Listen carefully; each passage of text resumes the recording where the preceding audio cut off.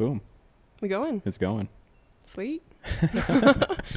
It sounds cool too, right? Yeah. Yeah. I think it's cool. What are you thinking? What's going on in life right now? I mean, life's going. Got the 3 C's.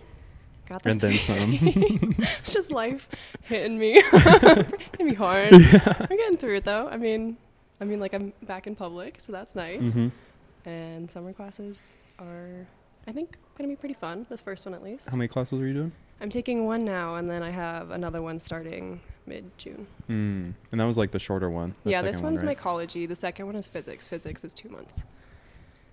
That's a short time to fit physics in. Yeah. I'm not excited for that one. Mycology? Heck yeah. Physics? Mm-mm. Don't pay attention over here. I'm just Okay, adjusting not things. looking. Like it's not a big deal. Okay. You do you. Yeah. But I think mycology will be fun. I'm excited. What's mycology exactly? Study of fungi, and I'm pretty stoked. Isn't it fungi? Fungi? Fungi? We had a whole discussion about it in class yesterday. Fungi is correct. Really? I used to say fungi. I've listened to a couple podcasts and stuff, and one of them was like, it doesn't actually matter, you can say either one. But yesterday she was very adamant. The fungi. teacher was? Yeah, fungi. Yeah, but I'm pretty excited about that one.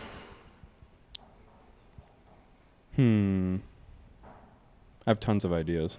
You go I don't for know it. which one. Okay, so we watched a video.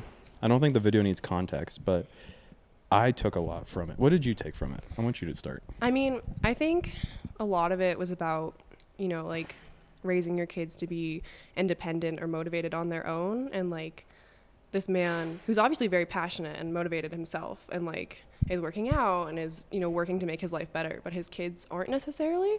And just like how there's kind of a gap between this man who's obviously doing well for himself or trying to do well for himself, and then just like the failure to pass that on to his kids. Mm-hmm. That's a lot of what I took out of it. Yeah. Yeah. That's a thought I've been having a lot lately, which is like the right amount of like deprivation to teach people, Yeah. if that makes sense. Because, I mean, the lady said it really good. I wrote it down. A spoiled child is not monetary. They're either given or fixed for. Right. So it doesn't have to be a lot of money. That helps to be provided for. Yeah. But that was interesting because there's a certain amount where you want to deprive from your kids. Yeah. I mean, you have to teach them to do things themselves. Mhm. Otherwise, they never will. Yeah. Yeah. And I wanted to ask this to one of my Christian friends from a biblical idea with, I hope I don't have the person wrong, with Moses wandering through the desert. Because if I have it right, they were doing that for 40 years. Mm-hmm. And that's at least 3 generations. Yeah. 4 decades, Yeah, you have yeah. people Mhm, coming in. mhm. So my thought was, and I was going to ask you if this is like found in the story, but like the kids that were born and then were around teenage years, right as they came out of the desert, what was their mentality Yeah. like compared to the kids when they just got into the desert? Mm. Because you see, like they saw the reasoning because they were running from tyranny. Right. But then when you're born, and especially 30 to 40 years later, into something, there's more separation from that thing. Yeah. Right. And like comparing that, the dad had a lot of struggle. Mm-hmm. Like his mom, he said, died at 16. Yeah. And then probably other things that happened Right, as yeah. he grew up and tried to keep working at things. Mm-hmm. And there's no way to get that as a kid. Yeah. Just because you're born late comparatively, Right. So it's like properly teaching that into a kid. Mm-hmm. Instead of like a hardship causing it. Yeah. Yeah. Yeah. Because life's going to do that by default. Mm-hmm. But then if you as a parent can do that, I don't know, to a certain degree of structure Right. where, Like encouraging your kid to learn these things on their own. But how do you do that without, Yeah. like he was talking about like forcing these things on his kids, and he didn't want to do that, but they're also not being receptive. So finding like the balance between forcing it, but also, or like not forcing it, but still having it actually Yeah. instilled. and I really like that video because he most would stop at I'm going to force him to do this. Like a lot of parents would, I feel like. Mm-hmm. But he was smart enough to take it to the next level of like, I'm not going to force him because that's going to bite me in the back. Right. Like The more he you push intuitively, something, the less people want to do it. yeah. And he like intuitively understood that, which helped us like, I think in the video get to the next level. And for me, when I was like 3 minutes in, I thought it was going to be like a resolution needed with the wife. I did too. He had a lot to talk about. Mm-hmm. There was a lot going on. I thought the wife was sabotaging him. And I don't, but like, that wasn't the conclusion they came to at the end, which was cool. It circled back to it's your fault. Yeah. Which I love. It was really interesting because it started like he was upset with his wife. And then at the end, the wife is telling him, yo, dude, don't clean the bathroom. Just like, let's go hang out. Yeah. No, it was definitely interesting. And I'd be curious to hear the wife's perspective because, again, at the beginning, he was very, upset with the wife. But that's very one-sided. And in my opinion, things are never quite that one-sided. Like, there's always something going on the other person's side. And so I think it would have been interesting to, like, hear the wife's perspective. And somewhere in the video, they talk about how one of the kids had an internship opportunity, and he was mad because the wife told the kid no. But I'd be curious to hear why. Why did the wife say that? Because, like, obviously the wife wants the best for the kids. Like, parents want the best for their kids. So I'd be curious to hear why she said no or why she said not go for it instead of just the, like, hard she said no and she didn't come talk to me about it. Like, I'm sure she had her reasons too. Yeah. And like 2 minutes into the video, he says, it's my fault because I'm doing all these things for him. And like, they just don't pick it up because they don't have all the context. But then they finally circle back to that. Like, dude, what is it? You're giving them too much almost? Yeah. You're making it too easy for them. He's not making them do anything. Yeah. Like, he works, he cooks, he cleans. Like, he's really not making them do anything for themselves. Yeah. What would you do in that whole situation? If I was the dad? Is that what you mean? How would you want it set up? So just from all angles. I mean, the dad needs to stop cleaning the bathroom. But, I mean, I think for the 19-year-old, it's pretty late in life to learn to clean a bathroom. Like, in my opinion, that should definitely happen younger. I think responsibility should start being given to people, maybe like middle school, early high school. Like, people should definitely start learning to clean bathrooms and, like, cooking for themselves. Like, I started cooking for myself early senior year because I went vegetarian, and so I had to. And I, like, kind of wish it had happened before that. Like, because that was very sudden. I was like, oh, wow, I can't eat anything. Guess I got to learn to cook for myself. But I think it should definitely happen before then. And that's, I mean, because then you can, like, walk your kids through it, and then you can actually teach them to, like, clean a bathroom instead of them being 19 and you being like, crap, they don't know how to clean a bathroom, and they, like, aren't going to do it if I don't do it. So I think, like, that's a little too late. Their 9-year-old has hope, I think. Yeah, to turn around. But I think the older kids, it's not, like, too late, but they should have started earlier. It's a weird feeling because the feeling of, I wish I was taught this sooner once you learn it. Yeah. That's a weird feeling, right? Because it's like, I wish I was given responsibility earlier. Right, yeah. I mean, my parents and I have talked about this. Like, they didn't really teach me to clean. I kind of just did it on my own. But, like, they didn't sit me down and be like, hey, Chelsea, this is how you clean a bathroom. And, like, my parents moved, so we were, like, deep cleaning. And I was like, Mom, I don't know how to do this. And she was like, man, I really should have taught you how to do that a long time ago. Yeah. But, like, we both look back and know that. Like, my parents look back and know that, too. It's not just, like, me who realizes that, which is, I don't know. It was interesting. I think a difference is I don't know if my parents have realized that for me. Yeah. Yeah. I don't think they have for my little sister, but she still lives at home. So, she hasn't had to go on her own and, like, learn those things yet. Whereas, like, I moved out and I had to figure those things out, and now I go back and they're like, oh. But, yeah. I mean, you have 2 younger brothers, too. Do you think that they're teaching them those kind of things or not? It's really complicated because I feel like my brothers are doing really good for their age. But there's something I've been trying to distill from my parents' parenting that was like, me and my brothers are all very different, but we all have this, like, I don't know, like, pretty solid independence with us. And I don't know, like, where that came from. Yeah. Like, my dad's pretty disagreeable and drives independence from that, like, from disagreeability. Yeah. And guys tend to be more disagreeable. Right. So it could be partly from that. I don't know. I'm still trying to figure that out because I think that's a really good trait of like there's a really good side to the fuck you mentality. Yeah. Of like, I'm going to do what I want. And especially when it's your own path that's like good, like there's utility to that. There's the bad part where you say fuck you to the good things. Yep. So everything has a balance to them. But being able to take care of yourself is like definitely important. Yeah. Being able to have the drive to do what you want without somebody like pushing you to do it.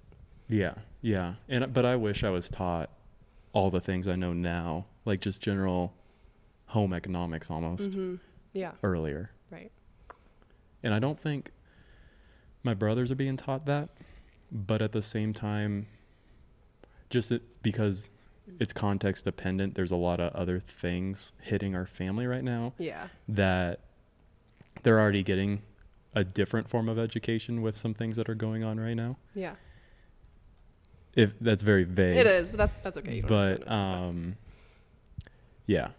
I mean, even like my family, my sisters and I are all very different. Like, I'm pretty independent, and my older sister is independent in the way that she says "fuck you," but not necessarily in the way that she has the motivation to do it herself. And my little sister is very dependent, and I'm pretty independent, but I definitely still like need my parents for things. So it's interesting. How old's your older sister? My older sister is 22. Okay. Well, she's my age. Oh, that's wild. A little bit. And then my younger sister she just turned 17. She's getting old, man. In my mind, she's not 17. Is she going to school? She's in high school. Like after high school, is she going to go to college? That's what I meant. She declared very firmly the other day that she is not going to college. And my parents said, we'll talk about this later. But she was very firm in it. But she's talked about going to school. And like, she used to want to go into the medical field somewhere, which is a lot of school. And so the I'm not going to school was, pretty harsh turnaround from like, I'm going to need 8 years of school. Yeah. Like, so I always saw her going to a community college and getting a 2-year, but we shall see.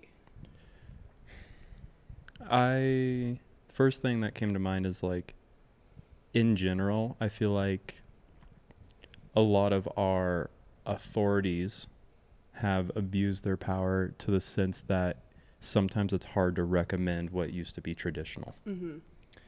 And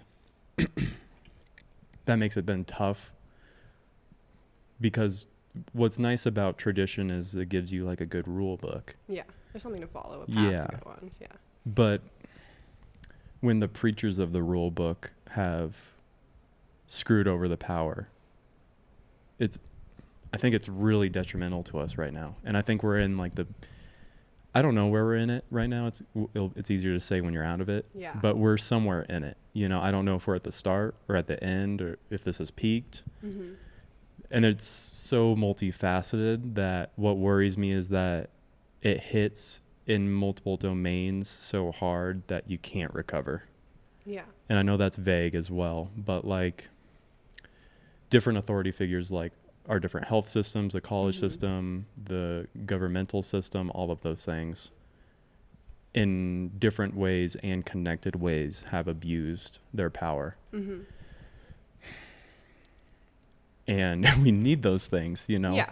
That's the tough thing, is like I want them around. And it's better when they're fully functioning. And right now they're not fully functioning. And they're so big that it's not you can solve one of them if you really work diligently in like a month. Like it's a very, like it. Our problems are deeper and long term. Yeah. Like I heard earlier today, it's like the process of going to hell was very slow, and the process of getting out is going to be very slow. Yeah. As well. Yeah, it took us a while to get to where we are. Yeah. And undoing what we've done, it's going to be pretty tricky. There's a lot to undo too. Yeah. And the worry there is like, let's start trying to double back. And the worry is multiple things crash before we can double back, Yeah. And it's so, and I don't like thinking down this line, because I'm not one to think in big group generalities. I think you do need to sometimes, but like the way I'm wired and stuff like that is to put it on the individual. Yeah. And so it's like, what can we do? And those structures are so big there's a disconnect there of like what to do from like an individual has from a an really hard individual, time making yeah. an impact on such a big structure. Yeah. What do you think is, what powers do you think have abused their power in leadership? I mean, most of them. Okay. I mean, yeah. This is another thing. I think most people agree on this, but I think then there's disagreement on what is actually the problem.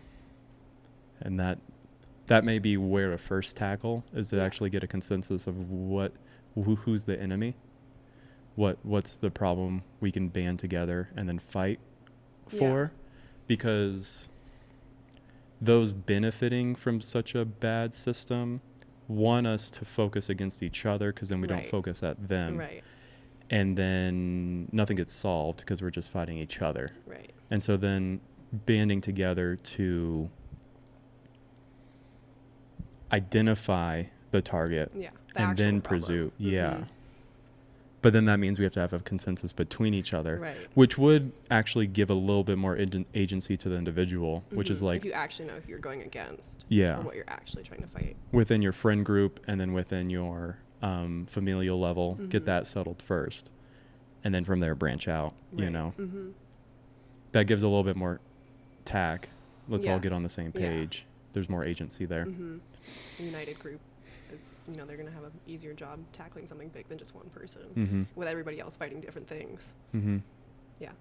So I don't know where that leaves us, I mean, in my opinion, I think a lot of the problems come from very wealthy folks with lots of power who can use their money to buy other folks, or to, buy their influence and buy their power, instead of actually like listening to people, or, like people supporting them based on their ideas and things, like not just based on money.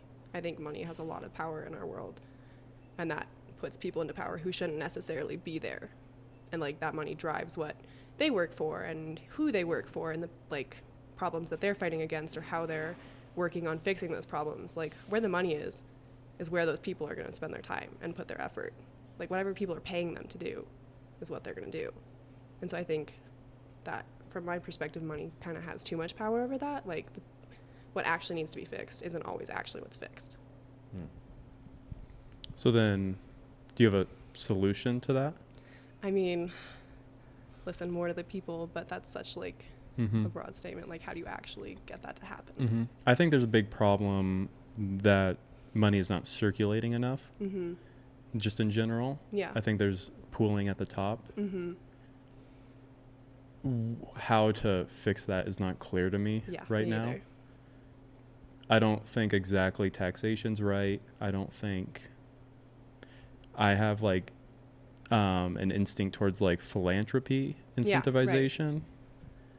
But how do you actually get that to happen? Yeah. And I don't think money's bad inherently. No. It's just how you use it. Right. Yeah. So, and it's like, how do you tackle that, Especially when the people that have the money are the ones you're trying to like those are the people with power. So how do you fix that? There's a chain between them and then Congress, and then that's where the regulations are. Right. And so there's a problem there.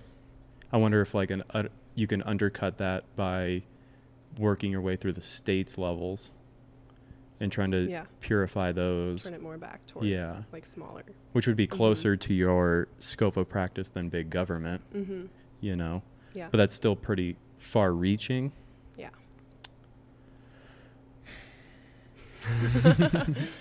But I think also just like truth in general has been abused. Yeah. Yeah. Where things that are either inaccurate or not solved yet are shown improperly. Right. And then people just do with that what they And then we go with that. And I mean, this is why we don't have a person spend fractions of their day in each sector of all of our businesses.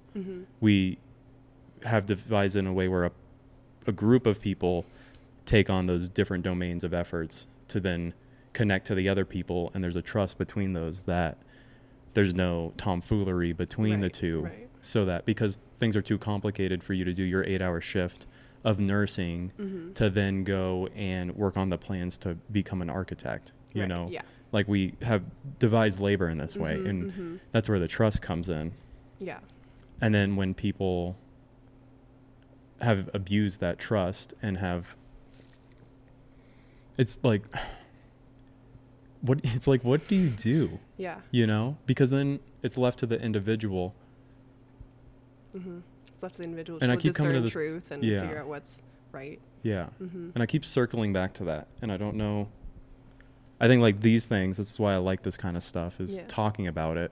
We'll do something. I feel like we're too airy right now. Like, we're too in the pie in the sky, Yeah. you know? And I think it's partly because there's so many things we could hit on, but then also they're all so charged that hitting on them is, and we have I think we both have like a casual idea of what's the problem. We don't have A very, it's not specific. Yeah. And like, how do you fix something so broad and vague? Like, you can't really. Yeah. I think the better effort maybe would be, how do we set up proper families?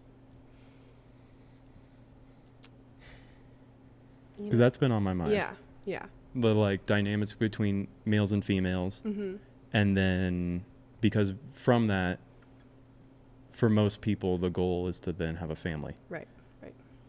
At least you would hope that's in Yeah. everybody's minds. You know, Yeah. I'd be very concerned if that wasn't primary. I think the two people in a relationship really need to agree with how they're going to raise a family, because if each parent is coming from very different directions, then, you know, that's very conflicting for the child, and they're not really going to know, and they're, you know, getting two very different sides of things. But I think that comes from, you know, more open communication within a relationship, and I think our society needs to do a better job of encouraging, like, healthy relationships that have good communication and talk things through. Because I think, I don't know, my parents aren't super great at communication. Like, something happens, my mom gets passive aggressive, my dad maybe apologizes, and then 2 days later it's gone, which, like, works for them. But, like, it didn't really teach me healthy communication, like, at all. Yeah. And so I think, you know, we just need to encourage and, like, teach kids to have healthy communications and talk things through. But that comes from the parents, which comes from the parents. So it's a big cycle. Yeah. What I think is interesting about it is it's a time where we don't need diversity. Because you don't want to be diverse in a two position decision making. You want to be homogenous to a certain extent, you know, which means, and these words get bad raps, but you need to be discriminatory, right? Towards, like, each other's ideas? Towards the person you're with. Okay, yeah, you want someone who's on the same level. Yeah. Yeah. Which that word is used overly so in a negative context, but to a certain extent, we do need to discriminate. I mean, you do that every day when you wake up and you say, I'm going to go to the pool instead of the gym. Like, that's a discrimination right there. Yeah, you have to choose, and you have to like, know what your values are and pick for those, which would mean not choosing others. Yeah, which means there are losers. You know, there's Right. people you don't choose. Yeah. And there's some people that don't own up to that, I feel like. And I hope that that's a very small minority, you know, Yeah. where you have to understand that judgments have to be made. Yeah. And that's in the metaphorical sense of a sword. It's very brutal because a sword decides where the split is, you know? And I think if more people, for one, knew how to sharpen their sword, but then also knew how to wield their sword.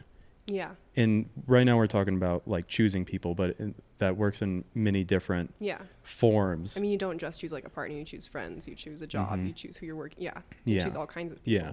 And that choosing is wielding that sword, you know. People use like the door thing, but it's no, you're literally cutting things Yeah. and destroying and creating. Right. At You're the same choosing which time. relationships to foster. And then by Mhm. doing so, you're choosing which ones not to. Mm-hmm.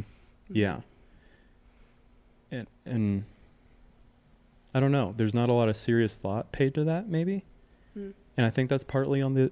I think like when we were originally talking, it all goes back to education. I think that's a big issue, and I think there needs to be a organized attack on the school systems to make them better. Yeah. But then also almost an organized, and when I say attack, just attention put on familial structures as well. Mm-hmm. I think a lot of what a kid takes is from their family. Like school, you know, can teach values and things like that, but you learn a lot from your family because that's who you spend the most time with. Mm-hmm. And if your parents aren't teaching you things, whether that be chores, whether that be communication skills, I mean, then you're sent off into the world without those things. And you're just kind of supposed to find them on your own. Mm-hmm. Or just not. Like the kids in the story, they might not clean their bathroom. They might clean it like once every 2 months. And, you know, their parents, if they had taught them that at a younger age, maybe they'd clean their bathroom every week, you know? How do you translate stuff like that to your life of almost having a second family? Because you had those neighbors. Yeah, I kind of was odd. When I was younger, I spent a lot of time with my neighbors. And then in high school, I lived at my high school. Like, band was my life. And so I got a lot out of those other relationships where, like, my family didn't necessarily teach me communication and didn't necessarily teach me responsibility. I, again, found those things on my own. And I think a lot of that I learned being social from the family, but I learned responsibility and communication in band. Like, I had 0 hours and I had concerts and rehearsals like every night. Like, I was not home much. Mm-hmm. And, you know, in band, like, I think that's where I learned a lot of things.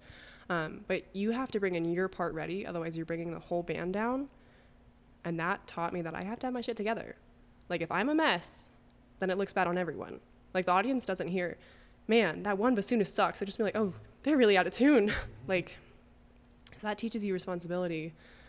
And I mean, that motivated me to do better. Like, because I wanted to sound good. I wanted to bring the band up. I wanted, you know, and I love my band director, but I wanted him to like me. Like, I cared a lot about what he thought. And so, like, that taught me motivation and responsibility. Whereas my parents didn't necessarily teach me those things. They wanted me to do well, but it wasn't necessarily like a sit down, like, Chelsea, you need to do this. Do you think if things were set up more properly, that responsibility from school should come secondarily, and that responsibility would be first fed from the family? I mean, like, if things were well done, and yeah, they never are, but it's good to have something, a goal to shoot for. Right. I mean, I think it definitely should come from multiple areas in, like, people's lives. Like, my sisters aren't super motivated or responsible. My older sister's gotten better about it now that she lives on her own, but I think they could have definitely used from learning it from my parents, and they didn't really. And so, yeah, for people who aren't, like, super involved in school or things, where their home life is more of, like, an active part of their life, then, I mean, yeah, they need to learn it at home, or otherwise they're going to have to teach themselves, or they're not going to. Mm-hmm. Yeah, because the school thing is, and it depends on each school, but it's kind of opt-in. Yeah. Like, you opted in the band, I chose band. And then you took on responsibility. Mm-hmm. It wasn't the other way around. Mm-hmm. And so maybe it's more foolproof for more situations to have. I mean, like, it come from the family first. Family life of some sort, no matter what it looks like for them. They have a home life, whether that be with people who are biologically their parents or not. Like, they still have a home life. There's still people around them. Everybody has that. Not everybody has band. Not everybody has sports. So, yeah, like, if it was more, everybody had, like, a decent home life that was going to teach them those things, then it would apply to a lot more people. Mm-hmm. And you would hope that the small percentage would then get it from school when their home life is a wreck, you know? Right. But you would hope that the majority of people have that home life set up properly where they're getting it from their parents and then from the school and then maybe society after that, I think might come tertiary. Like the real world. Yeah. Well, like, because I had a similar thing where go to school and then, I mean, my band was during the day and then I took jazz band afterwards, but that was once a week. So it wasn't big. And then like sports after that was for me, you know, and I mean, you get done by, depending on the practice length, 6:37, back home, eat, homework, bed. Right. So it was like the same thing, you know? Yeah. So maybe that it works if you're the type of person to opt into that. Right. But then not everybody does. No. And I think the only other supplement to that is then a job. Yeah. I think. I think getting a job from a young age, you learn responsibility and you have to show up on time and you're making your own money to make your own decisions with. And like at a job, you have expectations. Like if you don't do them, you're going to get fired. Yeah. And I think that teaches a younger person a lot too. Yeah. Because I think that job is more like society then. It's that tertiary third thing. Yeah. Where you didn't, there's always some influence, but maybe like the family wasn't quite there. School's not quite there for you. Then you have job. Right. You know? There's another chance. And then it's like boom, boom, boom.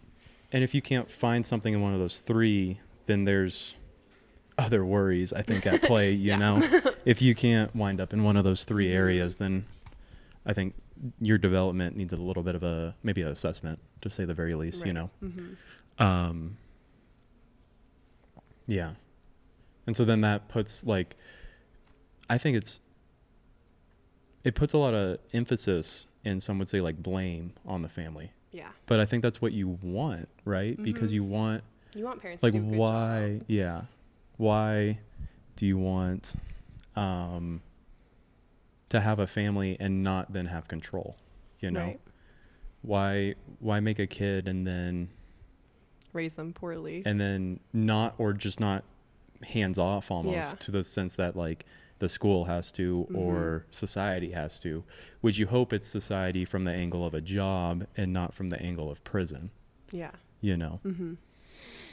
And I think as you go out through that hierarchy, if you will, the likelihood that things straighten out properly is lower every time. Right. Because, I mean, it's usually later in life, and you never know where someone's going to end up working. Yeah. Yeah. I think people really need to think through whether they're ready to be parents before deciding to have kids, because sure, like having a baby sounds great, but that's like 18 years plus stuff, like, you know, but like 18 years of them living with you and you teaching them morals and values and things. And it's not easy. And like people really need to think through how they're hoping to parent their kids and what they're going to try to teach their kids, and, you know, good habits and things to instill in their kids. But I don't know if a lot of people really, really think that through before they have kids. And like, if you're not really ready to have kids, then how are you supposed to like actually raise them correctly?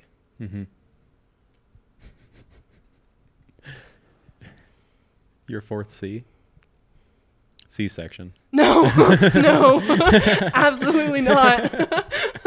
Very wrong. I'll take a quick rest. Yeah. I was a C-section. There it is. You were? See? Yeah, but that's it. No more C-sections.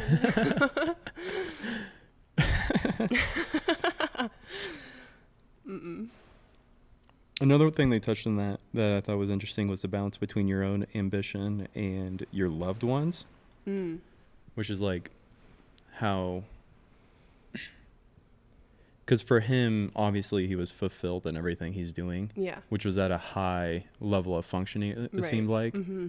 But then when you go to, there's a line I saw somewhere that somebody was talking to the mere mortals of like normal people.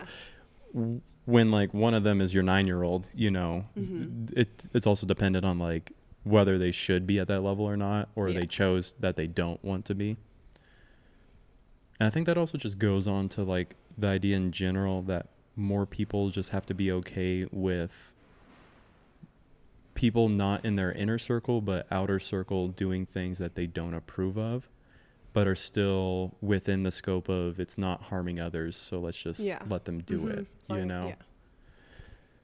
And then I think that's why it's tricky with like what's currently going on with like the abortion discussion, because some people would define it as harming others. Right. And then others would describe it as not being able to do it, harming themselves, which would still be harming an other. Right, another. And I think that's why that issue is particularly tricky. Right. You know? Because, if on other arguments you're telling people to just kind of stay in their own lane, do what affects you, like, if you don't necessarily like what other people doing are, but it's not hurting other people, leave it alone. People do take abortion as hurting other people, whether it be one way or the other. But so it's really hard to come up to a consensus when it does impact other people. Yeah, which is why I think it has to be a state's issue. Yeah. Yeah, personally. For one, like, it's just from a legal perspective, Roe v. Wade is unconstitutional. You know, leave that as it is. And then that overturning it would just leave it up to the state's issue. And then it's 50 different decisions on how to deal with it. Yeah. You know? And that's what's like broad strokes cool about the in general like state system is we have 50 different test models. Yeah. Technically. So there's going to be a lot of similarities, you know. Right. Yeah. Yeah. I mean, we've talked about this. Yeah. I think if you left it up to the states, there would be a lot of people who are going to get screwed. And I personally, I don't know, think that helping others is really important. And if we have the ability to help those people and not just be like, well, it's up to their state and just kind of let the, like, I don't like the idea of just like letting those people be screwed. And I personally don't feel like that's the correct way to go about it, just because there's so many people who are just, you know, like their lives are going to be changed forever. Like, I don't know. I think it just leaves a lot of people out and lets them get hurt. I think defining it is crucial in this, and I'm going to be from now on speaking in the broad generality and not on the occasion of a complication that the mother or baby might die or that it was a case of rape. Yeah. So just in general, the person did make a decision, you know, and they took that agency and this is what they found. Yeah. I think if like, and that's like, if I was to speak one-on-one with somebody, I wouldn't dog on them if they chose either way, just to be clear. But then at the same time, if I look at it in how reality is going to play out, there's still going to be mail-ordered pills. There's still going to be traveling done. There's still going to be other methods, even if you're in a state that does not allow it. Yeah. So I take that into account, I guess. Yeah. But then it costs more, and then it can be done unsafely, or these people can get hurt, and I don't know. That, to me, doesn't feel right. Like, yes, these people made a decision, and in my opinion, sexual education and birth control and things like that need to be more accessible and more encouraged, so that way that decision can be made in an informed way. But, like, these people are still going to be getting abortions, and there's just a greater risk for them to get hurt doing so, and that doesn't necessarily feel right to me either. Yeah. Well, like, it's easy to like say it's not right. Yeah. But like, reality itself is not right. Yeah. So it's to me a soft argument, and I don't want to discredit sticking up for people. Yeah. But I think that's why partially that side of the table is losing right now, is because it's done from a very soft argument stance. I think, and this is where, like, now we're into something kind of specific. I think especially like the authorities or leaders on that side of the table, if they took it seriously enough, they could come up with some really good reasons. I believe they're out there. Yeah. I don't think we hear them enough. I think there's real, like, obviously sticking up for people is good, Yeah. but it's a soft argument. You know, it's like sticking on the corner with a sign that says poverty's bad. It's like, yes, but this is a lot more complex, and it would be a lot easier to win the war, especially if you're on that side, if you armed yourself with better arguments. Yeah. And I feel like that's something we're missing from a lot of our leaders if you take it to other domains. But since we're in this, like in general, I feel like both sides could be strong holding this a lot easier. I think if that makes sense. Yeah. So I don't think you're wrong necessarily. It's on a belief. Yeah. So it's almost fictitious until proven, but I believe there's better arguments out there. Yeah. And I'm sure there are. I just wish the leaders would take their responsibility and show them to us, you know, because then it would be easier for me to get on your side, and then the other side would have to stronghold their stuff if they even could. And then it's an actual real. It's an actual debate. It's a real war. It's a real discussion. It's a real talk of like, how do we handle this? Right. Which is the other reason why I think like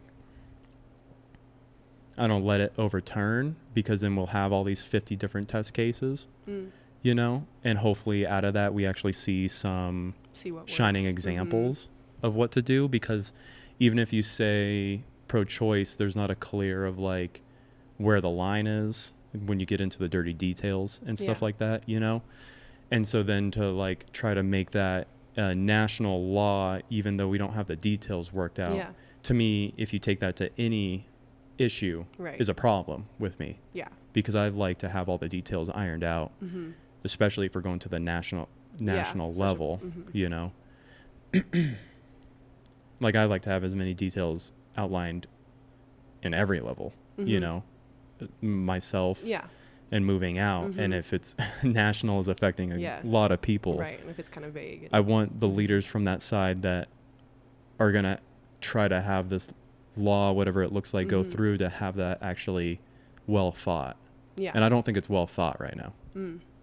You know? Yeah. That's some of my, I guess, criticism of it. But it goes to both sides where it's not well thought. I think in this particular one, it's an uphill battle just with how the Constitution is structured. Yeah. Where it's not an easy, yes, it's constitutional. Right. And then, yeah. Yeah. It's a tricky one. There's a lot that needs to be thought through. Yeah. It'll be interesting to see where it goes. That's for sure. But then it's like, this is where we come to an obstacle. Because I'm more, let's say, in the center, and then you're more on that side, tilting to that side. And it's where, like, if this was more readily available within this thought, you could probably convert me if you had a good, strong argument, you know, like legitly. Yeah. And then I'd be curious what the other side would try to badger that down with. And then at some point, it's an actual discussion, like we were saying, you know. But then this is where, like, I think as individuals, we get stuck. It's very much belief focused right now. Yes. Which makes it hard, because you're not arguing hard facts. You're arguing individual beliefs and what you believe is correct and what is incorrect, which makes it hard to have like a hard discussion where you're deciding for such a broad scale, like what is right and wrong. Yeah. And I think I got it from like a right leaning Talking Points video, but they were like, this is only going to make like a 10% change when it's overturned, which in the grand scheme isn't that big, you know, especially if you're on the right side hoping this gets shot down. In my head, I'm like, it's not as big as a wind as we're making it out to be, you know, if I'm on that right side. And so I heard that and I'm like a little bit more okay with it being overturned because, like I said, the details aren't ironed out. So then, and if you look at like actual waves of change, it's not, there's big waves of change. Don't get me wrong. But then at the same time, it's not as big as like a 10% decrease or whatever. I forget the exact thing I saw, you know, to be more like, we're still deciding this. And I think to be in that deciding area, we have to overturn it. Yeah. Yeah. Yeah. And I'm just speaking from a legal Right. perspective. Right. Like, we have to uphold the law Right. of our Constitution. Yeah. Yeah. Sorry. Yeah. And I think this is like, I don't know, a thought I'm having right now is if we could get more people to the point of like, I don't know, maybe, I don't want to make myself as a model, but to the point of like actually questioning these things on both sides and being like, I'm going to be undecided until you actually give me good information, Right. you know? And I think if more people could stick that, and because like you're always going to get, however you want to split it, the 30% of the extremists are always going to vote yes on each side. Right. So the battle is really It's the in the middle center, ground. you know? And so I think if we could have a well-informed and well-fortified center, that would make the outer bits have to fortify their ideologies a little Arguments are better stronger. to then hopefully convert some, you know? Right. Because the easy one is the moral Yeah. of like, you're killing babies, you're destroying a life, you're destroying a woman's life, Yeah. you're destroying a woman's rights, instead of like just giving me actual rationale instead of a emotional Yeah. talking point. Right. And yeah, morals are really hard to argue. You need like hard science behind it. Yeah. And yeah, that applies to a lot of things in life. Like you were saying, like the two extremes. Like when it comes to politics, we have two very hard extremes, but it's the ones in the middle who actually decide. 'Cause, you know, like you have a relatively even split, and then there's the people in the middle who have to be debated and like have to be won to either side of the argument. And yeah, that's true of like politics as a whole in our country. But yeah, if more people in the middle, like you have to have stronger arguments to win those people over. And people weren't just like one-sided and like only saw their side. They'd have to like actually be won with like hard facts. Yeah.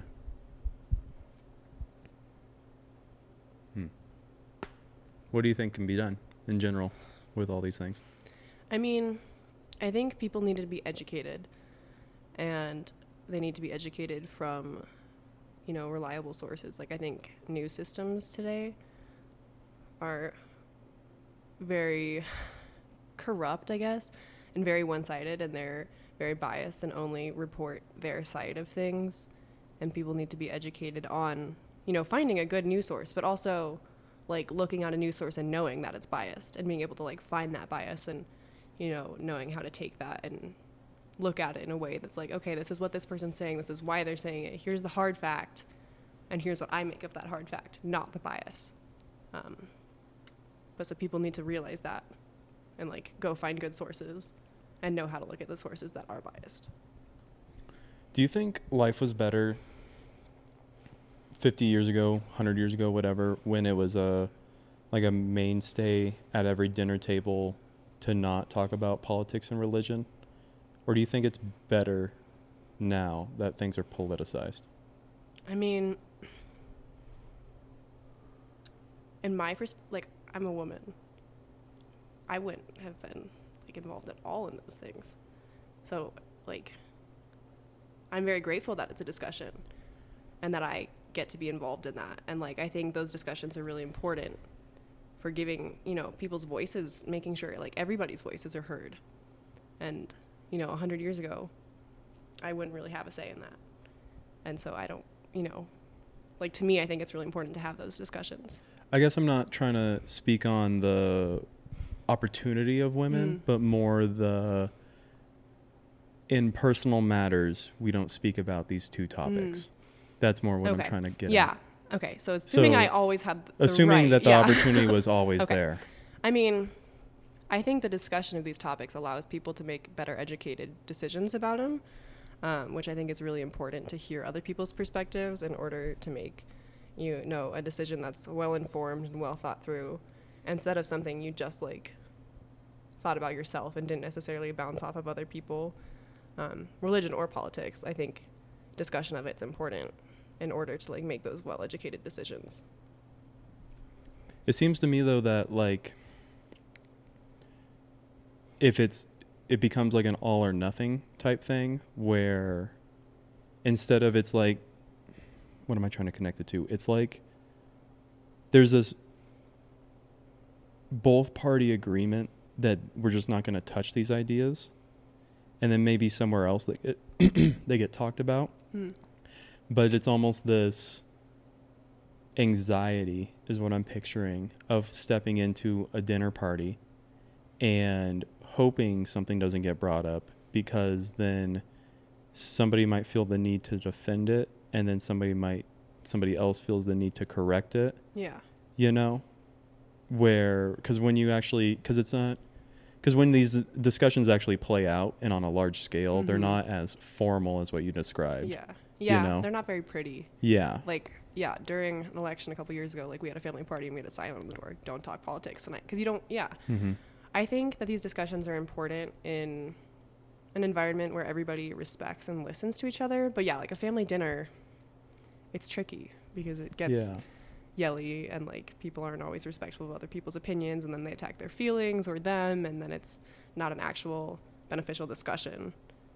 But so I guess what I'm trying to say is I think that, you know, healthy discussions where people actually listen to each other are important, but, you know, sloppy conversations where people, you know, aren't necessarily being healthy about it, those aren't great. Mm-hmm. But how do you find the balance? Like, how do you encourage healthy discussions? Yeah. Respect is definitely there. Mm-hmm. Yeah. And I don't know, that itself, being able to say I don't know, I think is needed more. Yeah. And that being fine. This whole idea of silence is violence is a problem, I think. Because it's not good to have an opinion on everything. Yeah. Because then once you get out of your scope of practice, Right. you're uninformed on some you're things. uninformed then. Mm-hmm. So this whole thing that if you're silent on a subject, especially a quote unquote human rights subject, you being quiet on that issue is only going to perpetuate things. Who's to say that their opinion is not going to perpetuate some other evil or the same evil? They could go either way. Yeah. You know? So I have a problem with that idea. Yeah. You know? And then the opposite of the silence is just bandwagoning all the time. Right. Having an opinion but not being informed about Yeah. it. Mm-hmm. Yeah. And that kind of connects back to the abortion stuff. Not saying you're bandwagoning, but it's a idea of like... I mean, I made my decision for myself. And I mean, my whole family is pro-life. Like, my decision was made by me. Mm-hmm. So I wouldn't say that I personally am bandwagoning, but there definitely are people who are. Yeah. But do you think this might be too personal, but do you think it's a little bit of a problem that you don't know anything beyond an emotional argument for it? No, because I think emotions are important, and like you can't be completely heartless in government. Like you can't be, because that just fucks a lot of people over, and I don't support that. So I think you and I disagree about like how much emotion should play in things. I think there should be harder facts for both sides. But I don't think me like using emotion in my decision is necessarily a bad thing. But that's just my take. I think it should have a minority of the decision. Yeah, though. I think there definitely needs to be more hard facts and things, but for some, I don't know. I don't think it's such a bad thing. Okay. Not necessarily my opinion, but somebody on the other side would say that it's very convenient to use feelings and what somebody else is going through as an argument in this particular subject, because the life is not taken into account of the words they would use of the person being murdered in this situation. And I mean, we've talked about this. I'm not pro-abortion. I know. Like, I know. But yeah, to say, but there are emotions on I'm both thinking sides. about people's emotions, There but are then people on both there's sides. Yeah. Which then, like, it undermines the emotion argument almost itself. Yeah. In this particular issue, you know. Yeah. And so then on you're a left. broad scale, I think that the emotion shouldn't be used to, defend either side. That's just my personal opinion on it. Like, that's why I believe what I believe, but I don't think that should be used to make the decision of a whole nation. Like, I think there does need to be like hard science, but that's why I have made the decision I have made. I know that's not enough to defend a whole argument for the whole nation, but that's where I come from. Yeah. As an individual. Yeah. Tying back into what we were talking about earlier, though, and let me know if this is getting too personal, but the best agency we have is within ourselves. So wouldn't you want that opinion and that decision to be reflective of what you want to see towards your inner circle of family and friends, but then farther out, stretching to the state and government? I mean, of course you want things to be like decided on rationally, but sorry. You're good. I mean, yeah, you want to make decisions rationally, like for yourself, and then those around you to do the same. But we all pick and choose what arguments are, the strongest to us. Like, whether it's fact or not, like, some facts are going to stick harder with some people than they are with others. And that, doesn't make it necessarily, like, the other fact, like, a bad argument. It just, people take things differently. Even if it's a hard fact, like, people are going to interpret that. I don't know. Looking at it in a binary would be disingenuous. It's just a stronger argument. Yeah.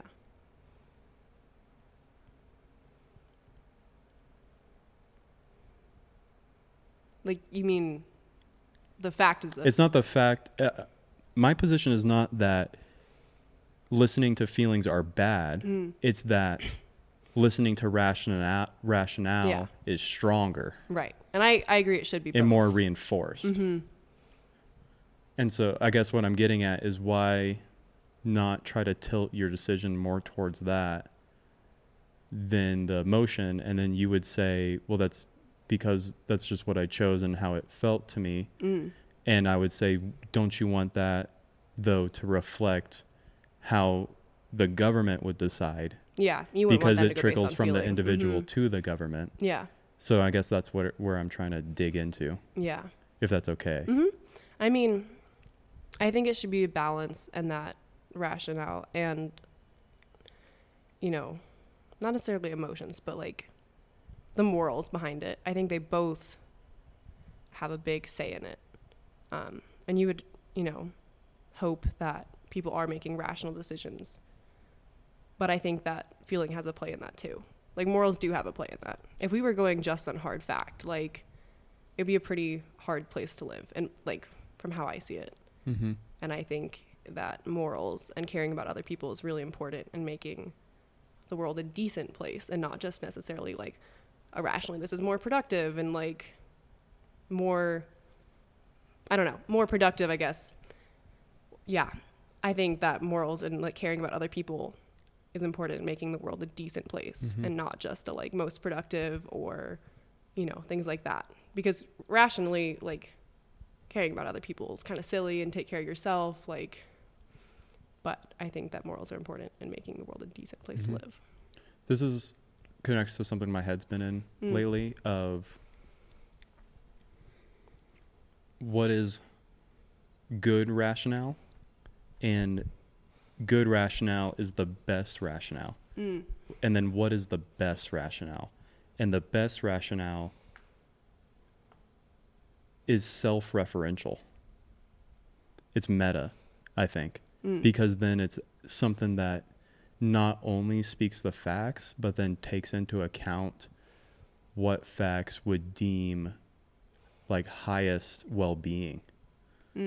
So it's almost like, and this is a word I think I've brought it up a couple of times on the cast at this point, but a word I'm trying to figure out is like, it's something like meta competence or meta, because the meta part is self-referential, and I think that's a very important part of it, or meta rationale, where it's a rational point of view that takes into account the well-being.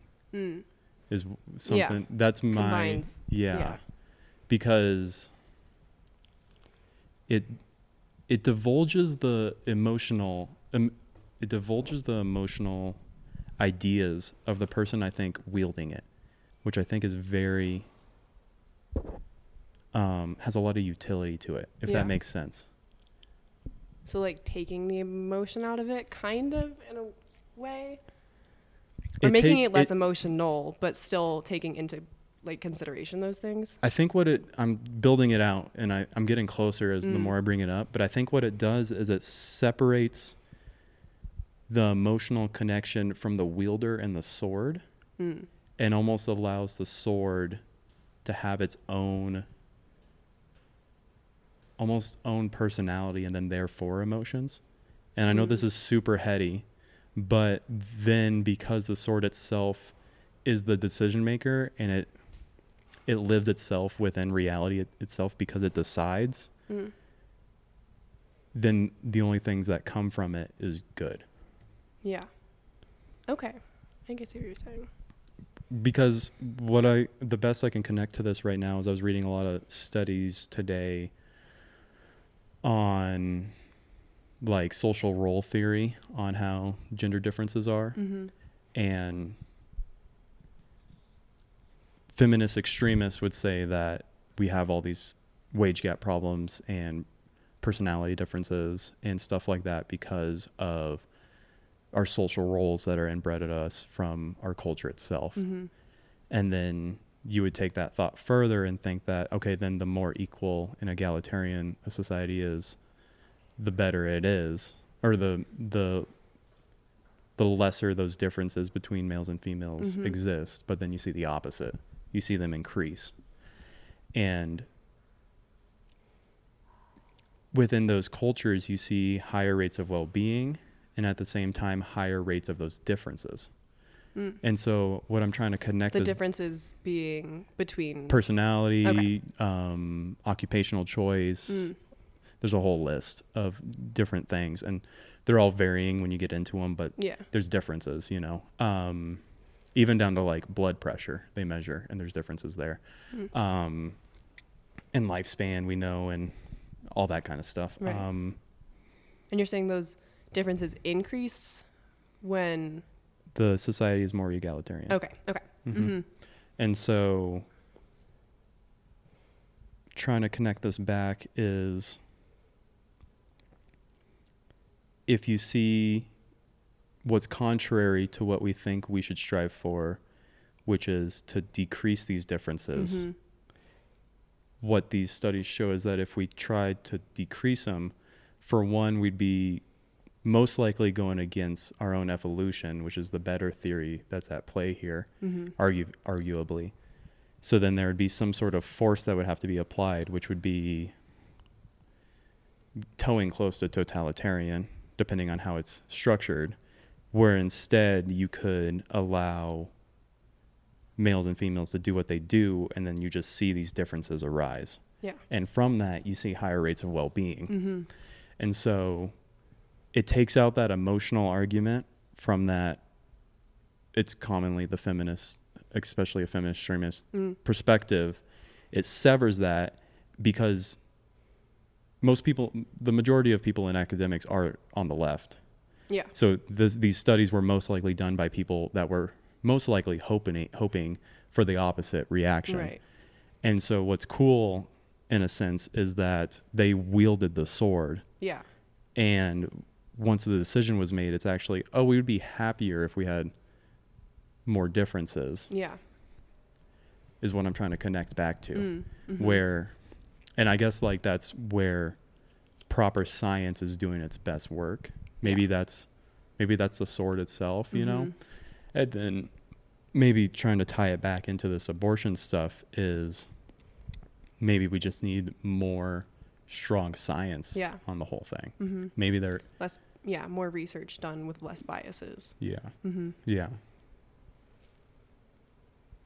Yeah, and I think that, goes back to the whole like thing we were talking about earlier about like people being educated, making decisions about people like need to find non-biased sources. Like science needs to be done in a way that's not done to prove one side or the other. It's just done.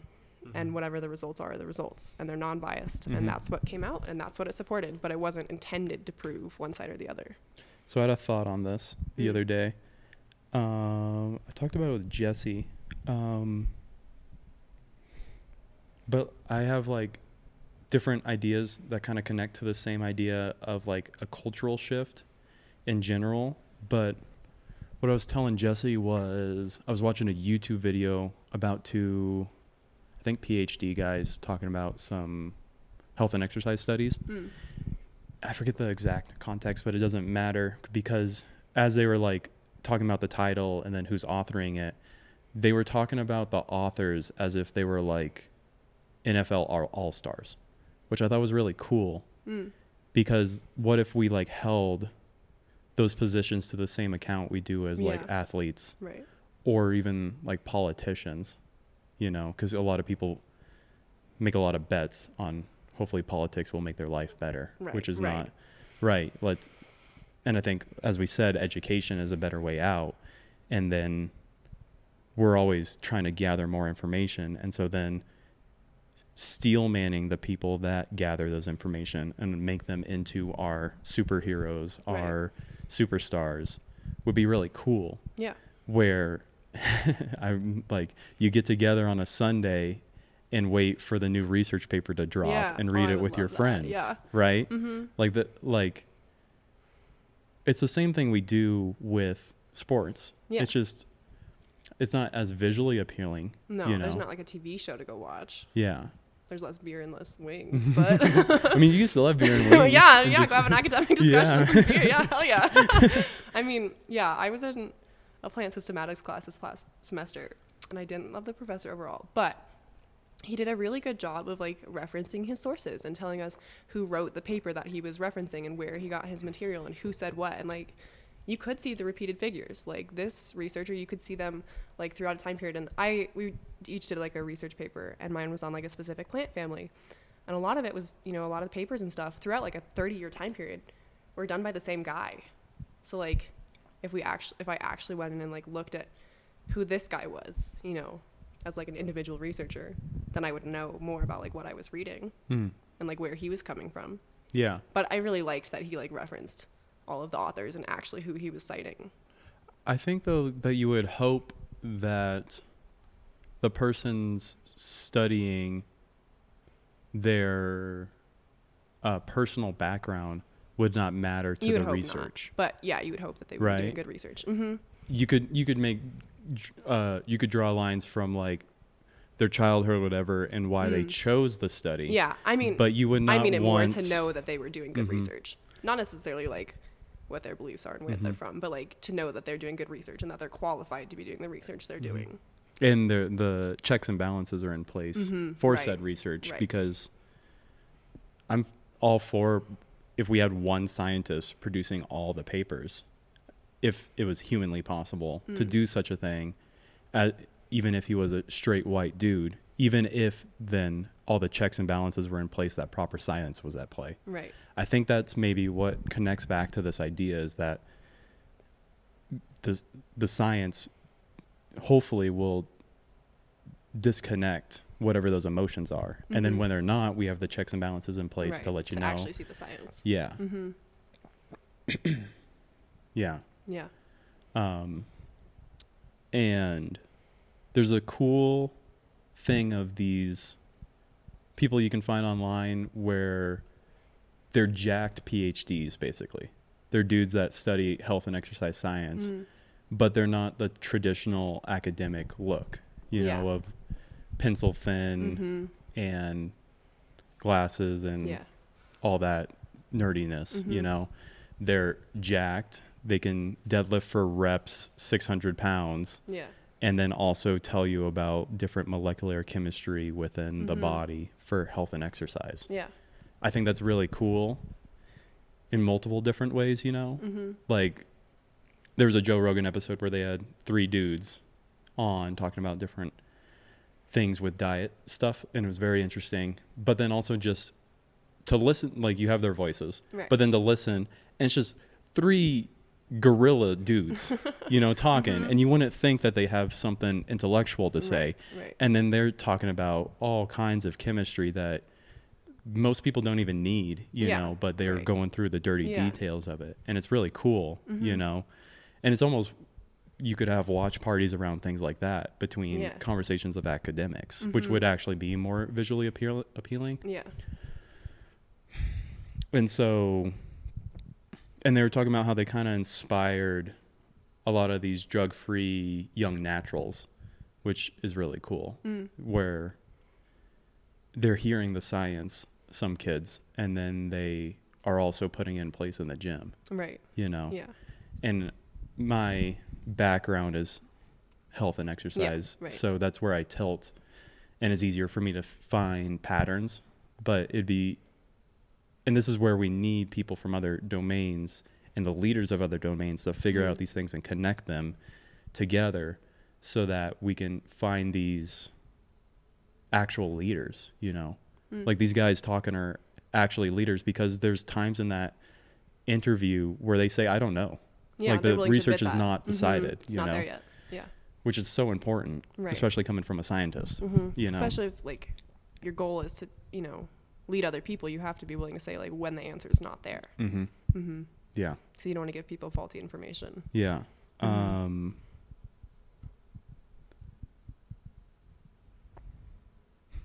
There's another part I had to it, but it doesn't connect well right now. Well, I said a future of cultured young people who are drug-free, educated athletes and who are bringers of good, wielding the capitalist sword. That's a thought right there. Yeah.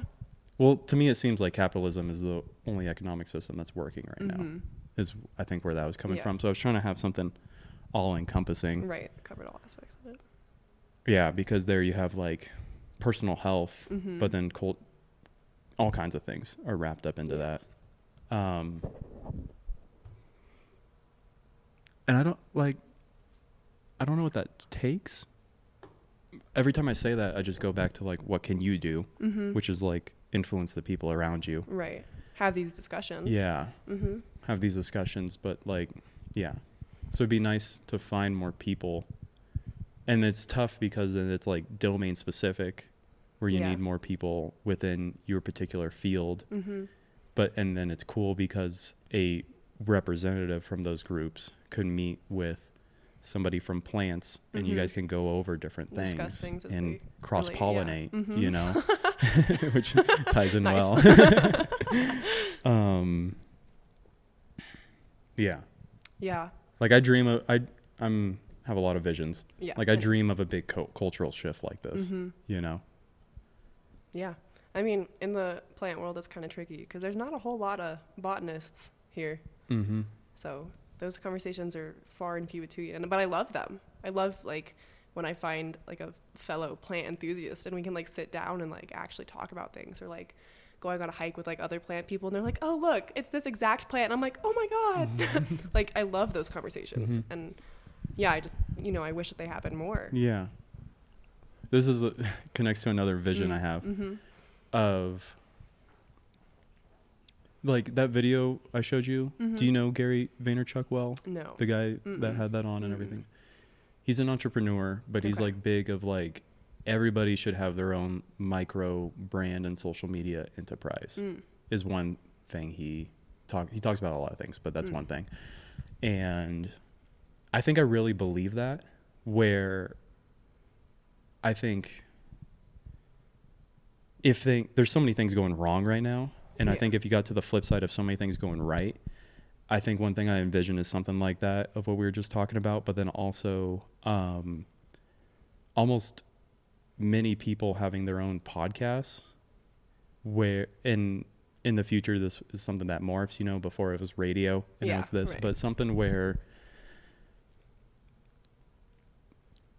90% of like the episodes you would produce were the down and dirty details of plants. And then that 10% of episodes was the one you would give me as an outsider to then look in and get enough information to casually see. Right. And then you would still have a small population of actual listeners that would listen to 100% of it. Right. And that's where there would be a cool education and cross-pollination process where People I could can listen become to educated about something. other things. Yeah, where you could do one episode with another expert, Right. and I could get all that I needed Enough to from my take to your perspective. field. And then I could do my own part of making my own episode, and everybody can almost do that. And it'd be all these micro things. And we kind of talked about this earlier of like a free streamlined like educational process of these things would be all free. And then if you had a free market of ideas of people upvoting and downvoting things, then the best podcasts would come up, and then best people would show and all that. Right. That's another thing I we talked about envision. that. You know, that's it. This is in a different context because we were talking about like, I don't know, like a business around it. But this is just like, it'd be so cool. Yeah. Because it's more like free market and just people doing it. Like you would do it if you really found enough people to have 100 episodes of like 90 down dirty plant stuff. And then 10 of like casual episodes people could tune into, you know? Yeah. And then of those 10, the best one, they fight somebody else's 10 and then both of you have 3 and there's a competition of real ideas, you know? Yeah. I mean, it comes back to people having discussions like this, people communicating and talking about things. Like me and Jesse have had like a 4-part discussion now on the abdominals. Yeah. Where it's hard to settle these things. Like you would think we could have a consensus on one muscle group of the body, and me and him couldn't even figure that out, you know? And this is where we need each other because I'm talking to him, he's talking to his teacher, getting back to me, and all this kind of stuff. Because then one thing that I heard today that was really good was like, science is never founded. It's just the best idea of a thing we have. It's supported, not. Yeah. And so let's get these foundations that we think are good and then build off them. And then when things switch, when different theories, not even theories, different things we thought to be true are proven wrong, have the mental and emotional fortitude to understand like, okay, then we what if evolution was disproven? Like we just have to move on from that, right? Figure out what was happening. My mycology class that I'm taking right now, it's not like a super big field. There's not a whole ton of research in it, and it's all changing like quickly. And so yesterday we got our textbook, and she's like, yeah, it's from 2017. But even that, like a lot of it's wrong. And so, you know, I'm going to say things that are different from the textbook, and the textbook's going to say things that are different from me. And you guys are going to go do research. You're going to find things that's different to what I'm saying, and I want you to tell me so I can correct it. And like, you know, I like that approach that she's willing to say like the textbook's wrong, I'm wrong. You know, just like it's a field that's changing really rapidly. And addressing that. Yeah. And like Knees Over Toes guy Ben Patrick, he talked about how he's very gifted and he really enjoys this particular side of like health and exercise. And he would take tests in his college and having to decode questions of, is this what the textbook wants or was actually at play now these days with consensus? And sadly that was, the tests were poisoned itself, you know? If only we had more teachers. And I think that's also leadership not being taken up properly. That was leadership done well, you know? My professor last semester, who I didn't like mostly, who did like the good citations and stuff, he would teach us something and be like, this is how it was done 20 years ago, but it's not what's done today. And then he'd move on and he wouldn't teach us what was done today. And it made me so mad. Like, you are teaching me outdated science and you're testing me on it, but you're not taking the time to teach me what is done. And that was one of my bigger problems with him. Is that he just stuck to his outdated things. And he would address that it was outdated, but he wouldn't tell us what was current. I was like, dude, that's not setting me up for success in this field. Which at least he addressed it, because some people would just play it. They just move on. But it's like going to a film school and then teaching about disposable cameras and the red rooms and stuff like that. It's like, we are way past that on a film level these days. You're not setting me up for success in this field because I know about these things from the 80s. And that is not going to help me today, which is, frustrating. And at least he told us, but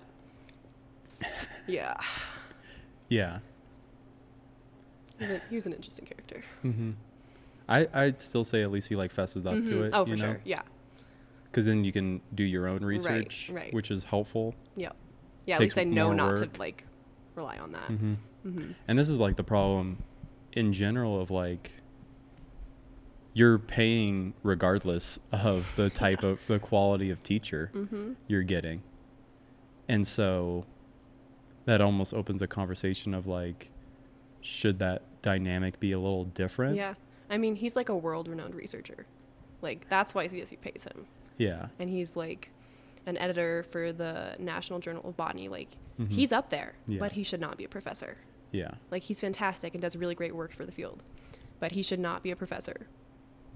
No, I think that's an important distinction. Or he should improve his professing Yeah. abilities. Yeah. Right? He needs to work on it. And Yeah. he does take feedback well.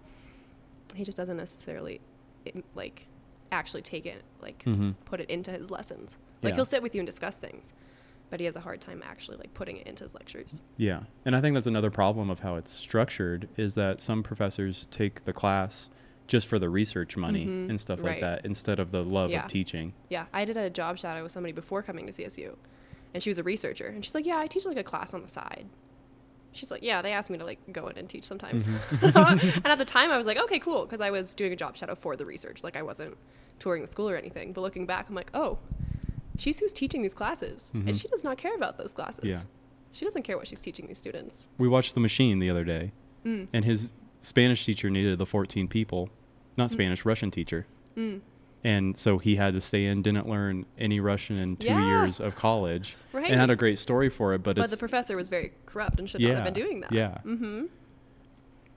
Yeah, but it's not even like the professor; it's just the system should not be that Yeah, way. yeah. Of like, He shouldn't have gone through that many years and not learned anything.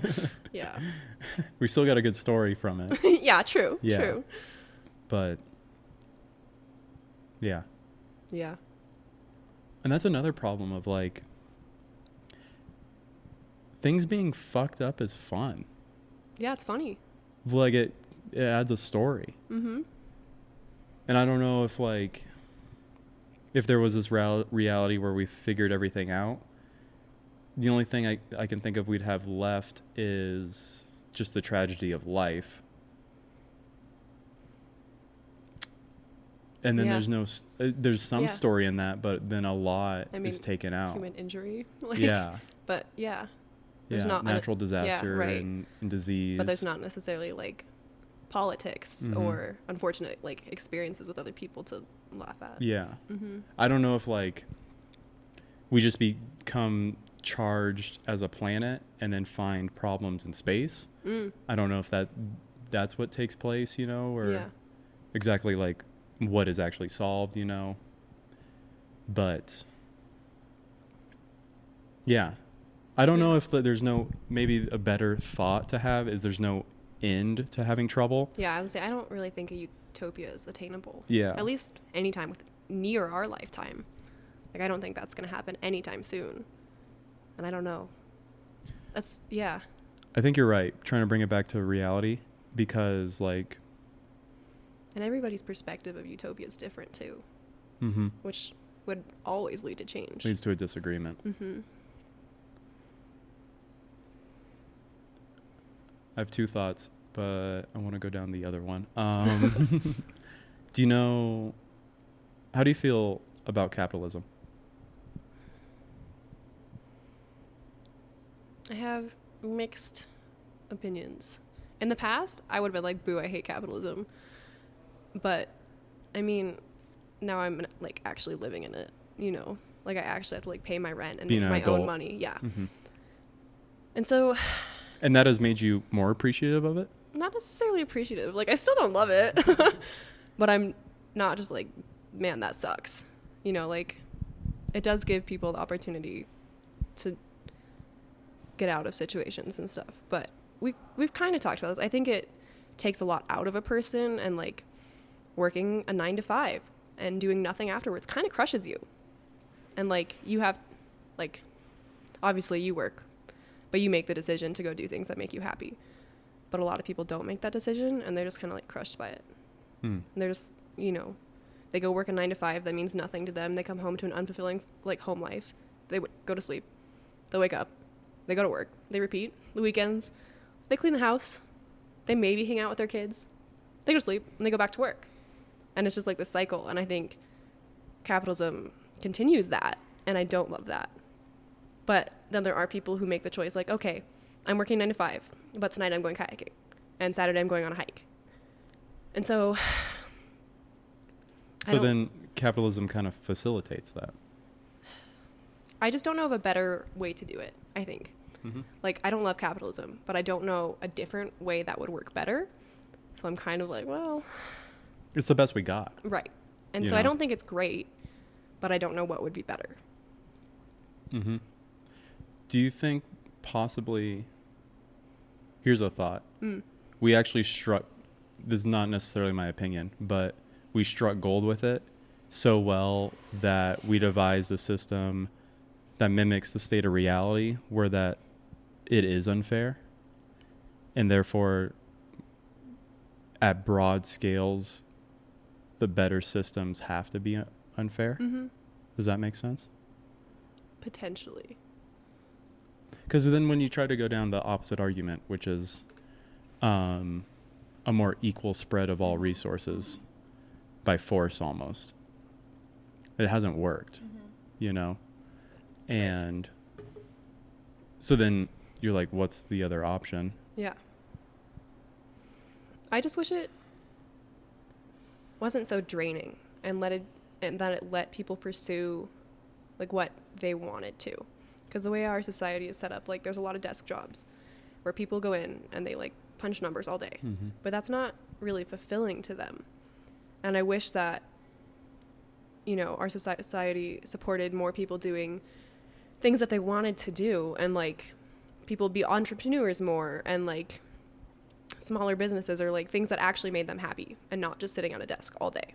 And that's just kind of how our society has it set up. And I just wish that that wasn't true. Yeah. Do you think that... I agree. I think there's a tricky balance between allowing enough and too little opportunity. Yeah. That's the balance, I think. And I think maybe we have the best chance at striking that balance under this structure, you know? Yeah. I think like we both connected to when things pool at the top, it's not good for the majority of people, at least. Right. Or you could argue anybody, you know? It's like what to do about that is something we're trying to figure out. But then also, like, the Matthew principle, what's it? Do you know that principle? There's another word for it. It starts with a P. I had it in my brain 5 minutes ago. But it's, why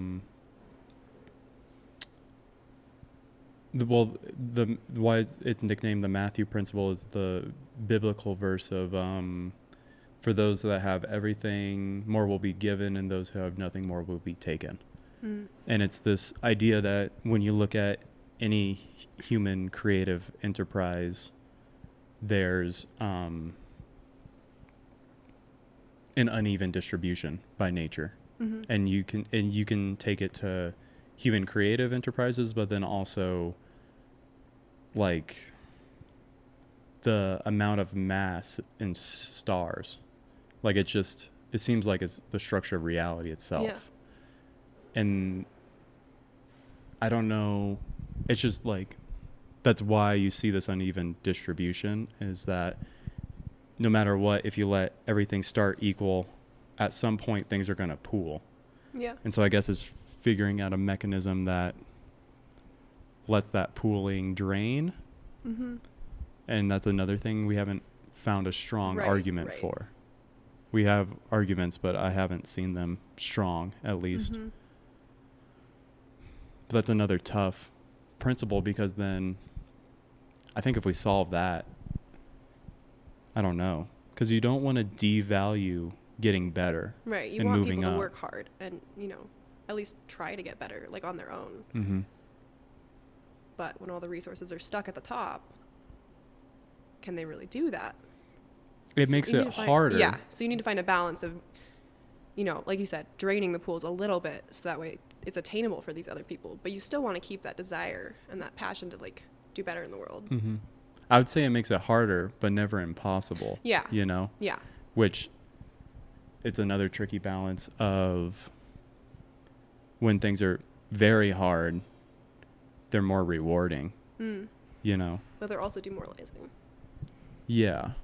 But at a certain point, there's going to be winners and losers as well. Mm-hmm. And so it's like, what do you do about that? You know? You know, what do you do with the people who lost? Yeah. Yeah. Mm-hmm. Because, yeah, just by the way of transacting things. Mm-hmm. Like, I would imagine that even if we had everybody good in our country, I think the only way that possibly could be facilitated is possibly stealing it from another country. Mm-hmm. Because it's all checks and balances. There has to be, or it's something where we're in now where we've just accumulated a debt to pay for everything, but everything's kind of fake money almost. Yeah. You know? So it's either we got it from somewhere else or we imagined it. Yeah. The imagination's going to crash in on us at some point, and then getting it from somebody else is then still a moral you have to deal problem. with that someday too. Yeah. Like if you build up debt, either you're going to have to deal with it or your kids are going to have to deal with it, but it doesn't just go away. Mm-hmm. Like you still took that from somebody else. Yeah. Yeah. Yeah. And it's like, how do you drain the pool by still incentivizing the people at the bottom to get better? Right. And then the people that get better, if there's somebody that gets better, there's somebody that's getting worse. Yeah. Because they're getting those resources and somebody else isn't. Yeah.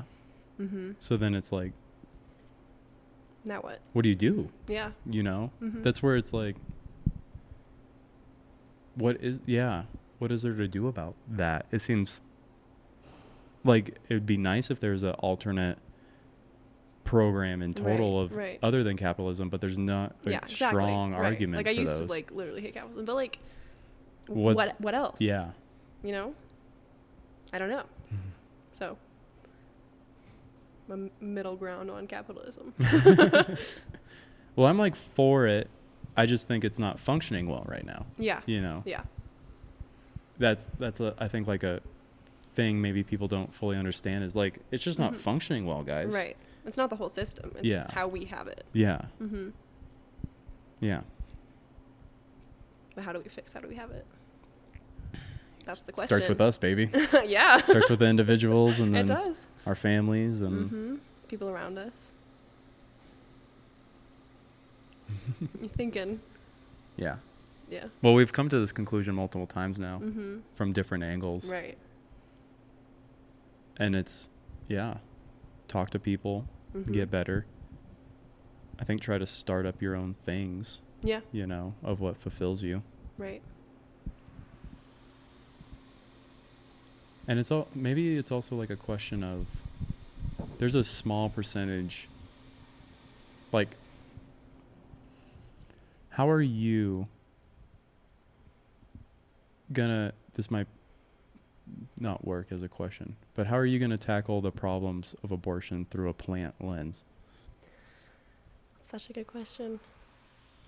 Do you know what I mean, right? No, I mean, I've gone to like some strikes and things, and like you have to make it work in your life.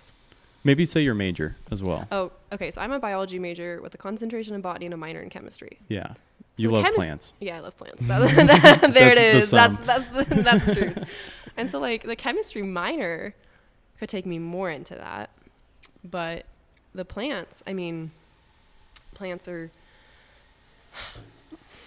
can be heavily used in like medicine and thing like that. So maybe I could use plants to help me figure out an effective birth control or something like that. But yeah. Have you thought about what you want to do with your degree? I will go do research where they pay me. Mm. That's where we're at. Okay. I would love to go into mycology. Like, I fucking love fungi. Like a lot. Which is like weird, but it's true. What would you do in the mycology? Again, wherever I can get a start. So you'd like the research with fungi? Yeah, I want to do research. Fungi? I've said it wrong a long time, and I love them. Like, you're good. I mean, ideally, I would want to go into research with that. And, like, I don't know. My professor's an actual mycologist, and she's the first mycologist I've actually met. And I'm like, damn, I want to be doing what you're doing. Like, I want to actually be doing research in this field because it's so unknown.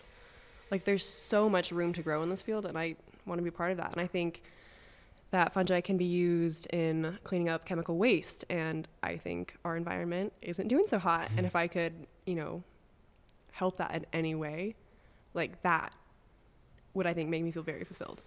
And so that is like the dream, is to be doing research on fungi and how that they can be used to better the environment and combat climate change and just the mess we're making of this world. But again, I will go where the money is because there's not a whole lot in mycology.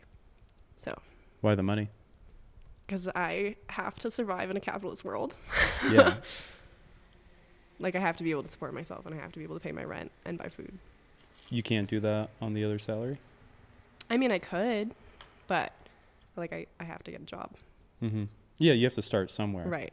But then couldn't you work towards that even if it's lower paying? Yeah. I mean, I guess I will go where I can get a job. Not necessarily where the money is, wherever will hire me. Mm-hmm. Where any money is. Yes. Where there is any inkling of money, whether it be a little or a lot. Mm-hmm. I just need some. Yeah. I will just, at this start, I will go where I can get a job. Okay. But if You're talking short term. Yeah. But then long term, would you build to that? Yeah, I mean, so the goal is to end up doing mycology research. At the beginning, I will go where I can get a job because I need research experience somewhere in order to get a job where I want to be. Mm-hmm. So I will go where I can get hired. But long term, mycology research is where I want to end up, and I want to be doing it in a way to better the world. And that's the goal for me, is to make the world a better place a little bit. And if I can do that through research and mycology, then man, that's a dream. Like, that would be it. Mm-hmm. But I have to get to a point where I can do that first, which means getting a job. Mm-hmm. Can I challenge you a bit? Mm-hmm. Where does a family fit into that? I mean, I have to, in my opinion, I want to have a stable job, and I want to have a stable house, and I want to have, like, money saved up before I even, like, think about starting a family. Because what if all three of those attributes were carried out in the guy you're with at the time? I don't think I would be content staying at home. Mm-hmm. I get very bored in the mundane and doing the same thing over and over again. And, like, I've been in quarantine this past week. I've kind of lost my mind a little bit. Like, you went hard on Duolingo. Yeah, I did. Oh my God. Like, hard. But anyways, I, like, don't do well without, like, things or tasks to do. And, like, I worked full time last summer, and I, like, liked it. I liked having a routine, getting up in the morning and going and doing something, and not just, like, sitting at home and knowing I should clean and, like, things like that. And so I think that I get bored easy. Yeah, but I think I need a job. Do you think you could do research at home if you had the job lined up? I don't know if I would be quite as motivated. I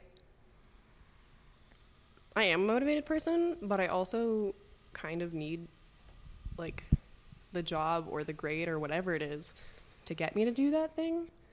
And it's something I'm working on currently. And, like, something I realized over the past week is that, like, I do just kind of sit at home if I don't have to, or, like, go do something else. But I'm not happy when I do that. But I, like, struggle to get the motivation to actually, like, go do something. So I think I personally will always be working, just because it makes me feel good.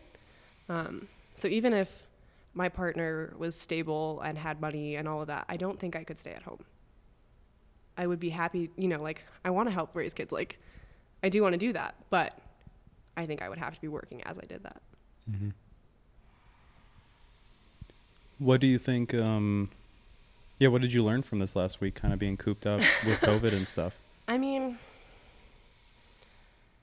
I did a fair bit of thinking, and I really want to do better about being intentional with my time, because, like, these last few days, like, they dragged, but they also flew by. And, like, I watched a lot of TV, and I played a lot of Duolingo. And, like, there's worse things than Duolingo, but I wasn't necessarily like actively using this downtime to improve myself, you know. Like I could have been doing research on where I want to go to master's school, and like I could have been reading research articles and, you know, finding scholarships and looking for career opportunities. Like there's a lot more productive things I could have been doing. And I want to get better about using my free time. And you realize it too late, right? Yeah. Well, yeah, now. Yeah. Now I'm out of quarantine. But yeah. I mean, but I did a lot of thinking, which is a good thing. And I've come to those conclusions, whereas before maybe I wouldn't have. Yeah, it's a good start. Right. Yeah. Like sitting there and being like, wow, I'm really bored and out of my mind and I don't want to spend my time like this. Like, yeah, I could have used that week to do something else, but at least I came to that conclusion. And like going forward, I can work on that. And like, I really don't know how much downtime I'm going to have this summer. We'll see. We'll see how much time summer school takes. But if I have more downtime, I want to be more productive with it and do things that will help me down the line. And like, yes, rest is important, but you know, if I have downtime, I want to use it better. Like in high school, we kind of talked about this, like I had like every hour planned out. Like I literally did. And I was more fulfilled that way. Like having shit to do, like made me feel better, and like doing that shit, and like having an open schedule doesn't make me feel as productive, which doesn't make me feel as good. So I kind of want to get back to like really having a full schedule and really be doing things and not just like, I should do homework, but I'm not gonna. Like I don't want to do that anymore. Yeah. That's where like when I was still in school, but COVID was hitting, it actually worked for the most part for me well, because I would plan my week out and then I knew what I needed to do that day, and I'd usually get done by 12, especially because I wake up early. And so I just hit lectures and stuff at 6 a.m. Yeah, I was done with school, but yeah. And then I'd plan like the rest of my night out, you know. And I've always been super structured like that and planning things. So it worked better for me. And I'm in the easy 10% of people that actually act like that. Yeah. Where I think a lot of people felt cooped up with their summer classes. I was like, I feel more liberated with it. It would depend on the day you asked me. I missed seeing friends a lot. Because like my family quarantined hard. You know how like in jail walls they do like a tally mark? We did that for like days I didn't leave my house. 60 days. I went on hikes. That was the most I got out, and like hiking. Is this 2020? This was like a hard lockdown. And so I missed people like a lot. And like I missed my graduation and I missed my prom, and like there was other bummers going on. But I also had a stable like workout routine, and I worked out when I needed to, and I, you know, was with my family, and it was like actually okay. Like, because in high school I didn't spend a lot of time at home, but like my mom worked from home, my dad worked from home, my sister was home, and like we were all right. Like we were doing pretty good. I like hung out with my little sister and like didn't get yelled at or yell at her. So like, you know, it was okay. But I missed seeing friends a lot. Okay. Yeah, I was speaking more from 2021 for me, because 2020 I was back home. Oh. But I was definitely different, where a couple months into that I got a job at a rehab facility. Okay. And I was working 12-hour shifts. Yeah, I was at home. 7 to 7. Oh, shit. And I would get, Dang. And then sometimes I'd work the night shift, which was just staying there. Yeah. In their bed overnight. So, I mean, I had like some 70, 80, possibly 90-hour work weeks. I wasn't working then, which is weird to think, because like I can't really remember not having a job, but I didn't then. Yeah. But you're in more of a urban environment. Very much. And back home we're more rural. And I just made friends with coworkers, and they would be clients because they were paying with our clients. Yeah, no, I didn't have a job to go talk to people. I had like Zoom calls with my classes sometimes. But yeah, we locked down pretty hard. Yeah. But during that time, I don't remember, like this past like 5 days, I was literally sitting there, I was like, how the hell did I do this for like months? What? There's like a community thing with it though. Yeah, we were on it together like, then. Oh, 2 weeks stop the Whereas spread, these right? are my 5 days. Yeah, no, it was a rough 5 days to get it.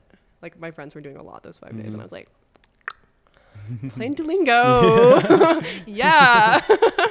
Killing it. But yeah, I mean, I think I realized that I need to be more intentional with my free time, and that I like want to be more productive and do more to like because I'm not doing bad, but I like want to do more to better myself. Me too. I always want to push it. Yeah. Yeah, I need to create some more consistent routines in my life of things that are better for me. Yeah. That's the goal for this How are you summer. going to do that? Well, the first goal is, because I do work out and I go rock climbing and I do yoga, but it's not consistent. It's not necessarily on a schedule. And I think I want it to be, because then I like have to do it. Whereas now it's like, oh, I feel like doing this. Whereas it's not like, Chelsea, this is good for you. You need to go do it. It's, well, today I want to, today I don't. And so I think the first step is going to be creating a consistent routine with that. But then I don't really have a consistent work schedule right now. And so that makes it hard to create other schedules. So I think the first 2 steps are to go to work and fill out a new time form, because classes changed. And then I need to create a routine off of that. Yeah, for me, it's just making minimum requirements. Yeah. Yeah. So work-wise, 40 hours a week. And then workout-wise, 2 strength workouts, 2 climbing sessions, 1 flexibility day. And then through doing that, know that I like to climb, then the exact next day lift. And then that third day can either be that flexibility day or an off day. And then the structure's kind of built from that. Yeah. But then it's more fluid while still being rigid. Yeah. Because I heard it from someone, but they were like, you're doing it wrong when you feel, it's too rigid when you feel stuck and frustrated in it, which makes sense because of rigidity, the word Life itself. changes and you don't want to be stuck in things. Yeah. So it means you need more fluidity. I think in I'm it. a little too fluid right now. Yeah. So I need to work on finding. But the bridge is, I guess, what I'm getting at to that is I guess the standards or minimum requirements. And for me, I don't know if most people are like this, but for me, it's always within the week. I think some people can do the day or like a month. I work tried. By weeks, yeah. I think a lot of people, that's like in our scope of what we can see. I can think a week in advance. A day's too short, a month is too long, but a week, something I can handle. Yeah. Yeah. And your weeks will look similar, which colors the month itself. Yeah. Because I did like a mental assessment on myself the other day, like a personal one. And I was like, I went through the 3 pillars I started with community because I have stuff going on with my family. So I wrote that out, got that down pat. And then I went with friends and then like my romantic life. And then that was everything under community that I needed to get down. And then finances, just little blurb about my job. And then personal stuff that isn't paying but hope to be paying, Right. And then financial assets, leveraging capital and stuff like that, basically.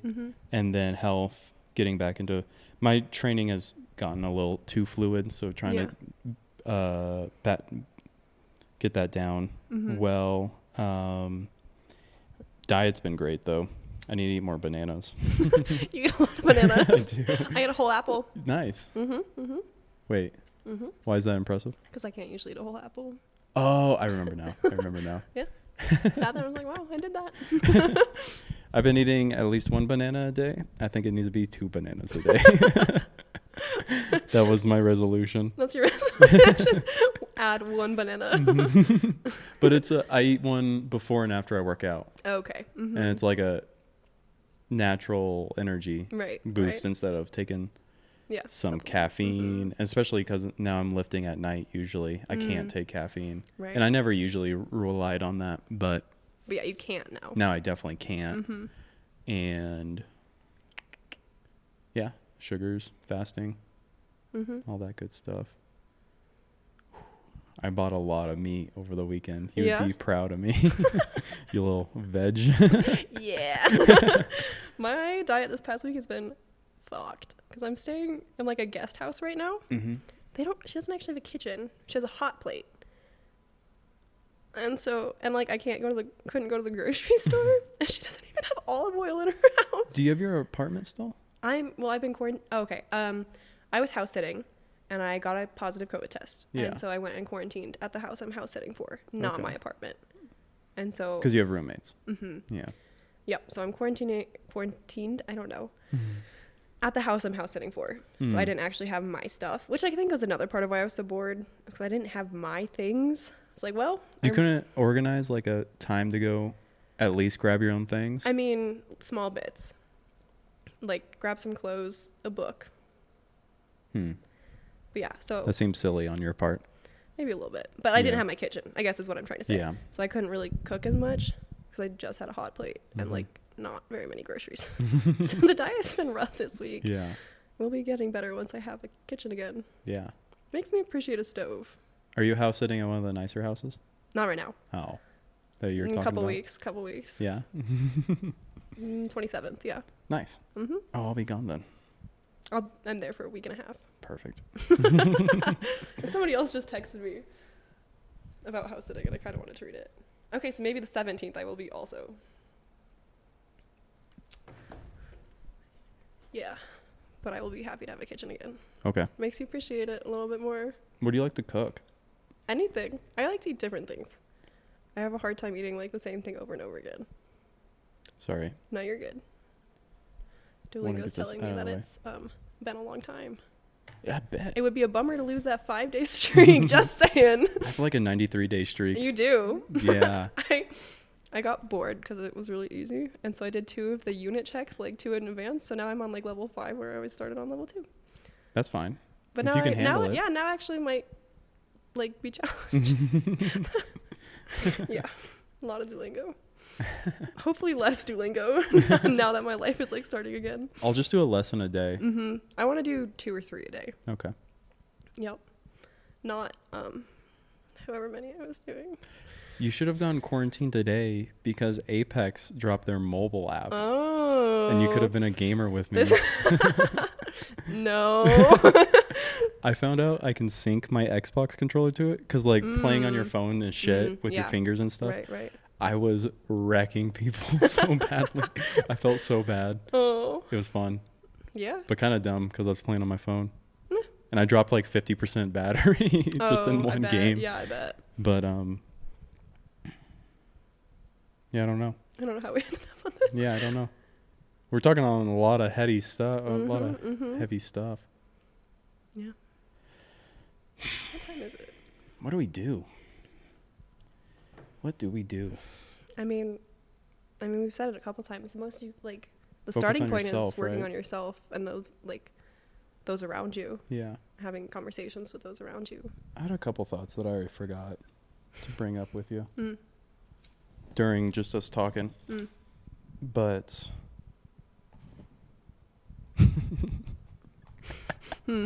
I read something I should not share. That's for me only. Now I'm curious.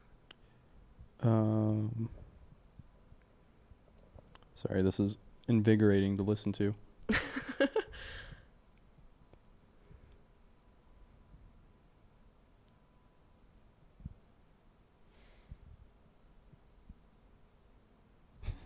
Okay, maybe I don't have something. There's a bunch of things, but I don't know if we could talk about them. I feel like some of this problem is due to the loss of religion for people. Explain. Well, the Tower of Babel. Well, the new atheist movement, for one. Those idea pathogens have gotten into people. And I use that in a sense of people carry these ideas and don't even know it. Similar to like kind of the abortion pathogen of ideas, but they can come from any direction. I'm not saying it's just on the intellectual left leaning. Yeah. But yeah, this problem with using even the word God in general, you know, it, especially talking to like people on campus, it seems to have more of a negative tinge to it sometimes.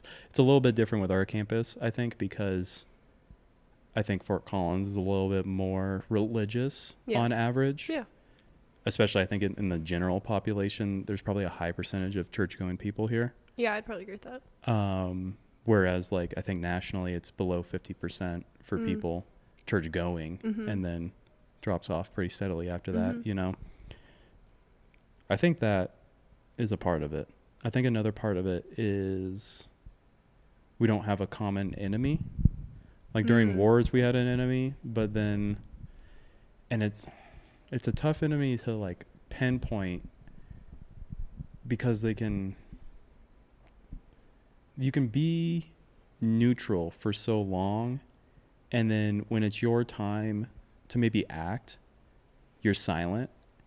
And I know I said silence is violence, but, like, the many people that are around these leaders that don't even just, like, give constructive criticism and challenge them are a problem as well. Mm-hmm. Yeah. And it's all within this leadership thing. And it goes back to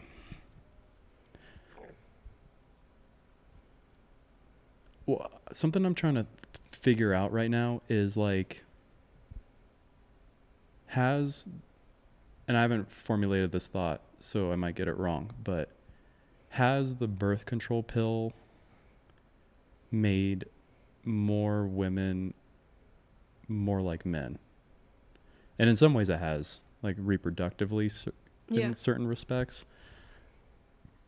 But I would like to see if there's a study on, like, personality differences before 1960 and after. Yeah. Do you know what I mean? Yeah, I do. But I also would wonder if some of that is based on, like, a cultural shift. Okay. I mean, I am on birth control, but even before that, I never wanted to be a stay-at-home mom. I never wanted to be shut at home. I never, you know, like, I'm always, like, if somebody, this is very specific, but my dad's side of family is mildly sexist. And if they told me I couldn't do something, I was like, fuck you, I'm doing it. Like, I don't care, I'm doing it. Because, you know, like, I don't know. I hated being told I couldn't do something because I was a woman. I hated it. And that was before birth control. That's always been me. And so I do wonder if some of that is a cultural shift and not necessarily because of... Some of what is a cultural shift? When you say that, what are you referring to? Just like... Just so we're women wanting, you know, or like as you said, like, acting more like men. Like, the shift between how women acted in, like, prior to 1960s and how they act now. I would wonder if some of that is a cultural shift and not necessarily, you know, based on, you know, an increased use of birth control. Like, I have a lot of my roommates, like, aren't on birth control, and they're going into engineering, and they would hate to be told that they had to be a stay-at-home wife and that they had to, you know, fill certain roles in life. Like, that would piss them off, and they're not on birth control. That's just something they believe, like, as themselves. So I don't know. I would guess there is a change. And, like, I mean, I went on birth control really young, and I was a grumpy little booger, and it, like, my hormones were a mess. But if I hadn't gone on birth control, like, my hormones would have figured themselves out. Like, they would have. It would have been later than they did. But they would have got there. And, I mean, I would still think I would hold the same fundamental beliefs and, like, goals in life. I don't think that birth control necessarily changed that. I think it helps balance my hormones now, but, like, I don't think it would change what I wanted out of life. That's my perspective. That's what my experience has been. To me, because there's generalities we can pull from the population. Yeah. It seems like you tilt more away from what a quote-unquote general woman would be, because they usually tend to be more agreeable on the temperament scale, you know, and as you said, you're more disagreeable. And so that's abnormal. Yeah. It's not bad. No. But it's abnormal, you know, especially to be trending to the higher to more disagreeability is not normal. So for me, I am very much a pushover. This is with people I know. This is with my family that I fight back. But in general, if you put me like at work, I don't argue shit. Like, I'm pretty agreeable to the public, but like with people I know, I'm not gonna put up with that. What do you think that is? Because I've seen that in other things too. What do you think that is, where it's like selective disagreeability, but I think it's a comfort thing. Like with my family, I am comfortable saying, hey, no, you don't get to tell me that I can't do that. Like, I'm willing to tell those people no. Whereas with the public, I'm a little more reserved and held back in saying those things. And I don't think that's necessarily a good thing, that it's so different for me, but it is. And yeah, I think with me, it comes with like being comfortable around a person. But yeah, I don't know if that's a good thing. Yeah. I guess I wonder like how much amount of me doing this relied on my disagreeability, because it goes against like what's popular in the sense of what's most people do, which is just they grab a job and sit in it. Right. You know, and it's a little bit different from our generation. We bounce around a little bit more, but still the idea is like find an employer to rely on is almost a better idea. And I don't know if this would be different if I was more agreeable and just stuck in that, you know. And you might just accept it. Yeah. I don't know how much of that plays into it, if it's actually there's other roles, like this is more like of a pursuit of what I enjoy than a like screw you. But do you enjoy this because it is challenging ideas and disagreeing with people? I do. Yeah. That's probably part of it, you know. And yeah, it's hard to parse out, but it's like maybe I think that there's a little bit of a lack of this kind of conversation in the general thing. Right. So, and maybe like we have a tilted idea of what disagreeability is, you know, and it's not always a middle finger and a F you. Right. It's I'm just going to go my own way, maybe. And I think that probably plays into it, you know? I mean, this is a much more like polite disagreement than saying fuck you and walking away. Yeah. Like having these conversations and like whether this is you disagreeing against like having a solid job or not. Like this is a much more polite way of doing it than like walking out on your job and quitting and like throwing your desk as you do so. Like those are very different ways to disagree. Yeah. Yeah. Yeah. And it's different ways for it to manifest. I think this is like the most safe way to say F you. But it's got to start somewhere, I guess, as well, you know? Yeah. So it's not nothing. It's something. Right. You're doing something. I guess what I was earlier trying to get at is it seems like you tilt a little differently than the average on some aspects. Yeah. What I was going to ask was, even for that, do you think that the majority of women in the U.S. would find more life satisfaction from having a family, from cultivating a family, than a career? That's a question I've been curious about. I know you like generalities and I don't. Mm-hmm. I think it should be a choice. I think women should have the option. I don't disagree with that. And I think it's very different for a lot of people. Like, I still want a family, but I also want a productive, successful career as well. Like, I want both of those things. And both of my parents work, you know, and like, as far as attention goes, I never lacked an attention from my parents. They maybe didn't teach me all like the best things, but like they were always there for me when I needed them, and they were both working, and I think they're both fulfilled that way. Like, I think it doesn't have to be one or the other. And yeah, I would say people probably mostly want both. Mm-hmm. Like, yeah.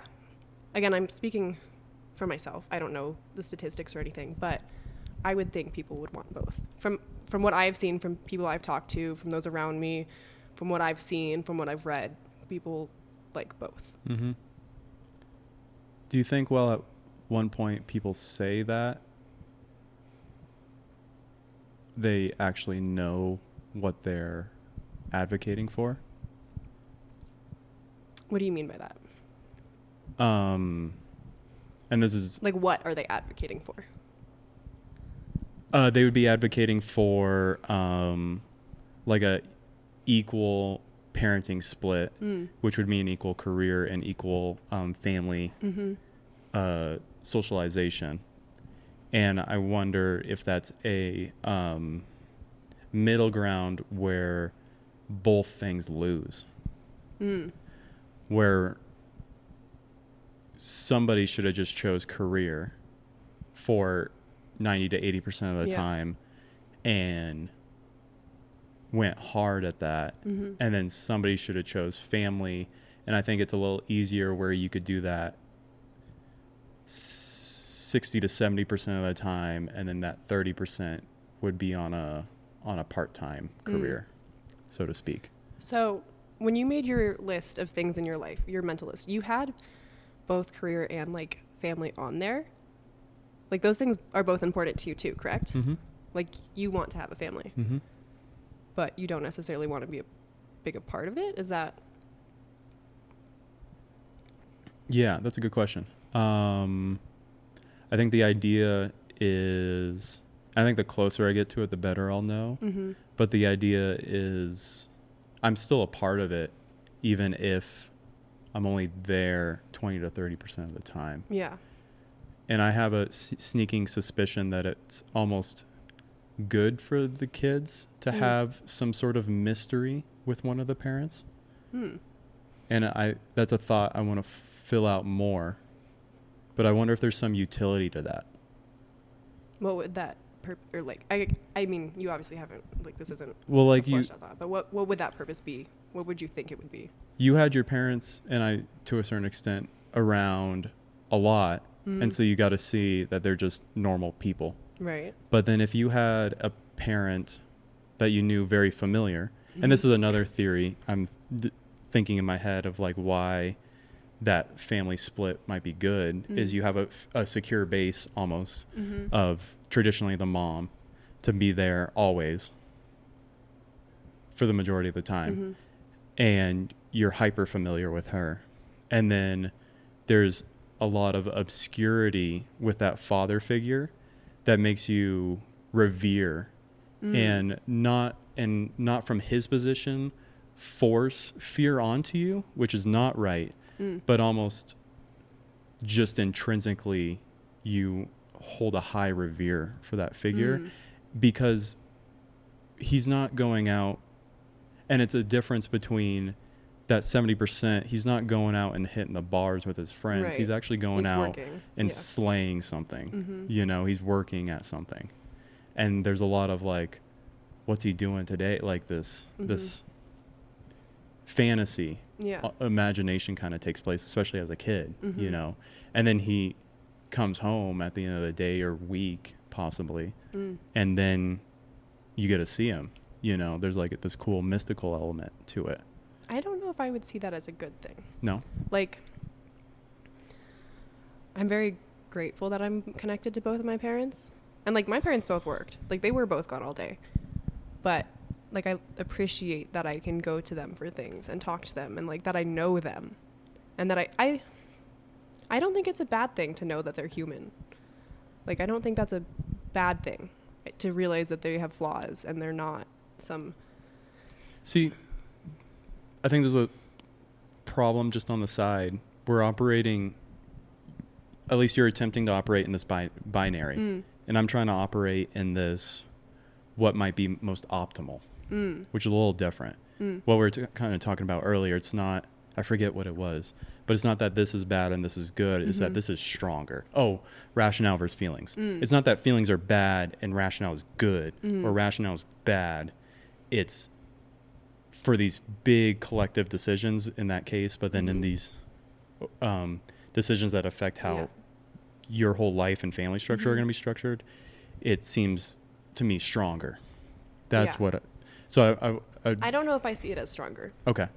I just try to stay away from the binary. I just don't know if I see that as stronger. Okay.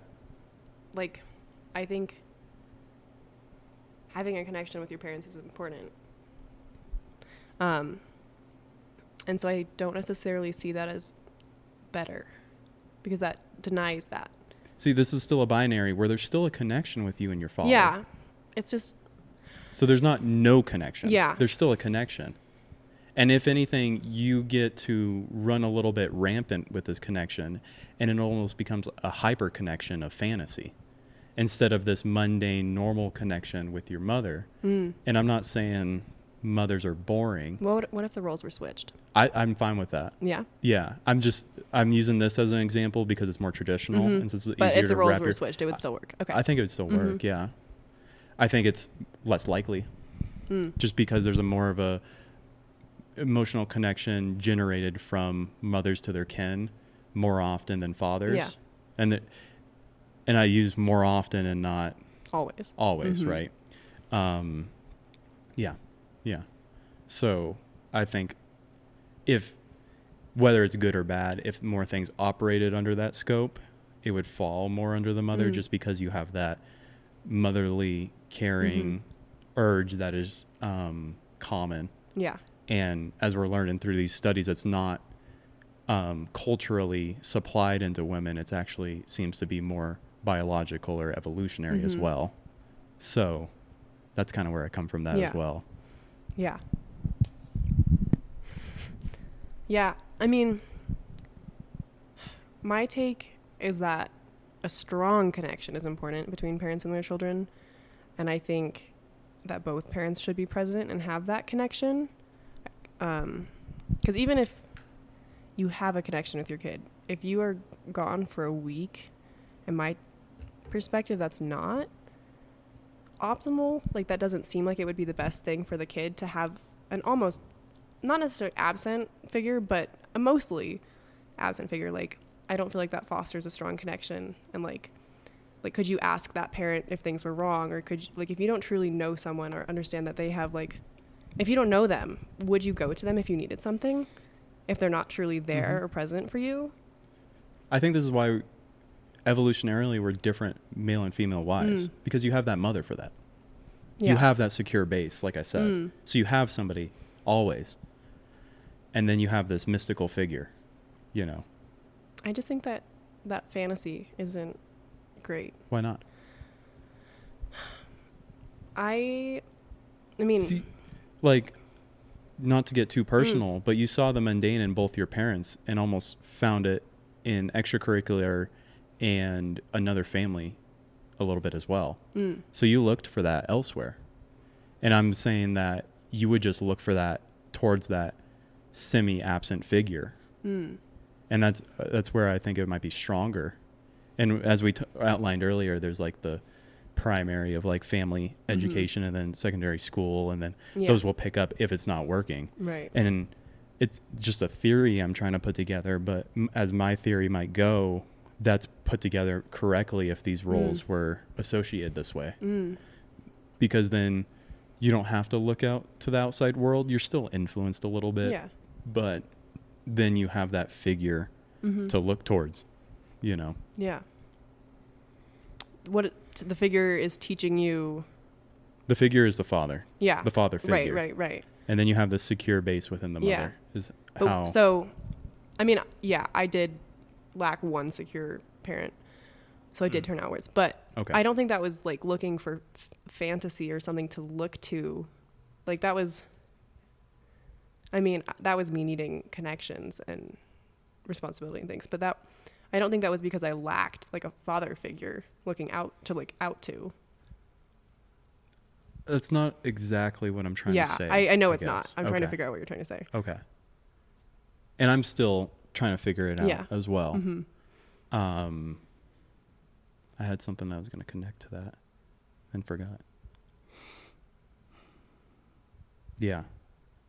That's my theory. And I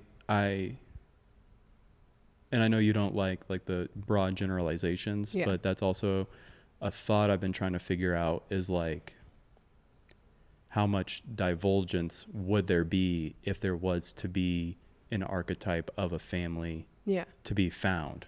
I mean, I think there is an archetype of a family. What's that? I mean, it's what you're saying. It's a father who works, a mother who stays home, and 2 or 3 yeah. kids. Like, that is an archetype of a family. Yeah. That is. And I know a lot of people who do not fit into that. Not just me. I know a lot of people who don't fit into that. From the child's perspective or as a parenting perspective? I mean, just for like what people want in life. I know a lot of people who don't want that. Do you think that's just, I'm guessing those people are more our age? Generally, Are more younger, below 25? I would say below 40. Yeah, Oh, okay. maybe below 35. What I was going to get at is I would have a suspicion that changes the closer you get to year 30, which is where a lot of these decisions are made. Yeah. Yeah. Where you're actually deciding whether to sit down and start a family. When it's fun to like think, oh, we split our roles and everything like that. But then when the rubber hits the road, it's like, oh, I'm taking care of the kids. Or, you know. I would say another part of it is when I was really little, I went to my grandparents after school. And so my parents could both be working and not pay for childcare. So they didn't have to choose. That's a good point. For people who have to choose, it gets a little tricky because childcare is expensive. And for my family, it was free. So my family could keep working. So, and people who don't have like the choice to like hire a nanny or something, then it's a little harder because somebody has to take care of the kids and you're either going to pay for it or you're going to do it yourself. Whereas my parents didn't have to make that choice. Yeah. And I think my family's appreciative of that because my mom didn't have to leave work. Okay. So I could see that model more if that secure base is almost grandparents. Yeah. I mean, I go see my grandma every week. Like, I love her. Like, I do. Yeah. But I don't know if it necessarily has to be a mother or a father figure. That makes sense. Well, I'm just saying, I'm not saying mother has to be secure base. I'm just saying secure base needs to be needed, and then mystical figure needs to be almost needed. I agree that a secure base is needed. I don't necessarily see the need for the mystical figure. The mystical figure also has this property of being a very strong authority and leader as well. Somebody that takes a lot of responsibility up. And is the kid supposed to pick up on that? I think so, yeah. They're supposed to, Are they supposed to take those traits on themselves, or are they supposed to respect that figure? I think just by sheer being around such a character, especially if in my example, the father's involved, that it should trickle in. Like, yes, he's gone 30% of the time in this idea, but like 10% of that is them teaching him to like hunt and like exercise and stuff like that. Like the time he's there is what I'm saying. I think that lacks in our society. Yeah. When people are home, they're home. Yeah. I feel like they don't necessarily take that time to put it towards their kids. And I think that's lacking in our society. Yeah. And it would be something like, and what I'm envisioning is like, he comes home and you're doing things with him. Right. He's not watching TV. Right. Okay. So he's like actually present. No. Yeah. Okay. Yeah. Like it's because he's only there for a short amount of time. What I envision is hyper presence. Right. But he makes it count. Yes. That's what I'm saying. Yeah. I don't necessarily see that in our society, but I could see where that would work as long as that person was like very much present when they were there. Yeah. Yeah. Yeah. Jeez. Good snap. There was a couple of earlier too. I also wonder though, because it seems like you tilt more away from the average woman. Is that in your experience, or what is that based on? Well, we need you to take a test to know for sure, but it seems like you're more disagreeable than most women. And might be slightly more disagreeable than most men, which is different. Like I said, that's one thing. Right. But is that based on your personal experience? Or is that based on like studies and things? Yeah. Like in the more egalitarian things like we talked about. So no, I was reading about it today. That's why it's on my mind. I mean more the like, not necessarily the agreeableness, but what I want out of life. Like, is that based... That's a little more murky. I haven't seen things directly on that. Right. I mean, you could draw conclusions based on the fact that women will go into more person-centric jobs, and men will go into more thing-oriented jobs. Yeah. And then, I mean, that thing, and here's the thing with just how the economy is structured, is those thing activities are a lot more easily scalable than the person things. And so there's more money to be made on that. And so then if you're to have somebody quit, you would rather have the person making less money, is also why, like, just Right. rationally why I would think the woman stays home more often under that example. Yeah. But then also she's already choosing something more person-centric, and then it just goes to her own person she made centric. Right.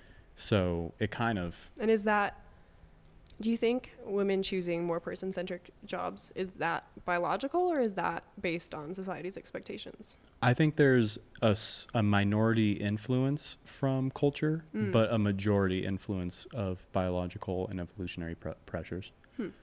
And that's what these studies conclude. Yeah. That's not Right. my experience. That's what they have concluded. Yeah. I mean, I obviously don't really fit into that, so I have a harder time seeing it. Because Fit into what? Like, I don't fit into that. I am going into hard science. Like, Yeah. that's the truth of it. You're the minority. Right. Yeah. And so I have a hard time. And it's funny because I'm in human services. Yeah, I know. I was thinking of that. Like, you work with people. Yeah. No, we both go contrary to what. But then also I'm like, if we, it's fun, like, listening to stereotypes to me. Like, if I'm being more disagreeable by my other projects. Right. And then trying to spin off something that is actually scalable from something that's not usually scalable, which is human services type deals. And it would make me wonder, just because we're drawn these bilateral dispositions. I don't know if maybe that works, because I would wonder if you would go into these more research-based fields and try to put the person back into it. It's an interesting thought. My parents wanted me to go into human services. They thought I would do good there. So they'll love me. But you know what I mean with like, will I try to? Yeah. I'm trying to bring more of a scalability to it, and I'm wondering if I'll do the other. It's just a theory, I guess we'll see. You'll bring more see of where a life takes me. human aspect to research. Yeah. Which is then you wonder, like, we're the minority, but then we act like the majority within our minority, if you think about it, which is... But would it be a good thing to bring that, like bringing other perspectives and people who bring other things into your field? So, like, if there was more... if there was more of you in your career who brought in the majority thinking into the minority, would that be beneficial for the field? You know what I mean? That's a good question. Like, if I think for science me, bring more people into science, I think... Is that something we should encourage? That's a good question. Because I would think it would be something we should encourage. Yeah. I think if you could rightly profit and then scale helping people, that sounds good. Right. I think when it comes to yours, it's a little trickier because you want scientific values to be upheld. Yeah. And then we take into account... So could the group people. be used to hold individuals into accountability? The group? Like, if I brought more, like a more... like the more human personable side into science, could that be used to hold individuals more accountable? It depends on how it manifests. Like, you might just study a different particular type of things than what other people might, Right. Which then it's like brings it in, but to a specific domain. So the effect size is smaller, but it's still a change. Yeah. I could see those changes being a positive. Yeah, I don't think there's a negative to it. I mean, I just think that means that we should encourage the minorities to do that, to encourage people to go where they want to. No? I'm shaking my head right now. I see that. We just came to the same conclusion. I divulged at different thoughts. And you thought that, and I thought this, that's all good and well if the minority wants to break walls, but that's only under the scope if they're doing the things that fulfill them. Yeah. I don't think it should be in the name of making this domain more righteous with diversity. Yeah. I think it should be in the name of this is what fulfills me. And I think those are different. Yeah, diversity for just to be like, we're diverse. Like, yeah. it should make people happy. Yeah. It shouldn't be like, Yeah. we need a picture of a person of color Well, on it's our like- campus, so we're gonna have like 5 people come. Mhm. Like, it shouldn't be diversity just to like for diversity's sake. You can sit back. You're just angling it wrong. No, I think we see eye to eye on that, but it's like when it's, of course, how do I want to say this? Of course, yeah, I agree that there's more black people in poverty than white. Mm.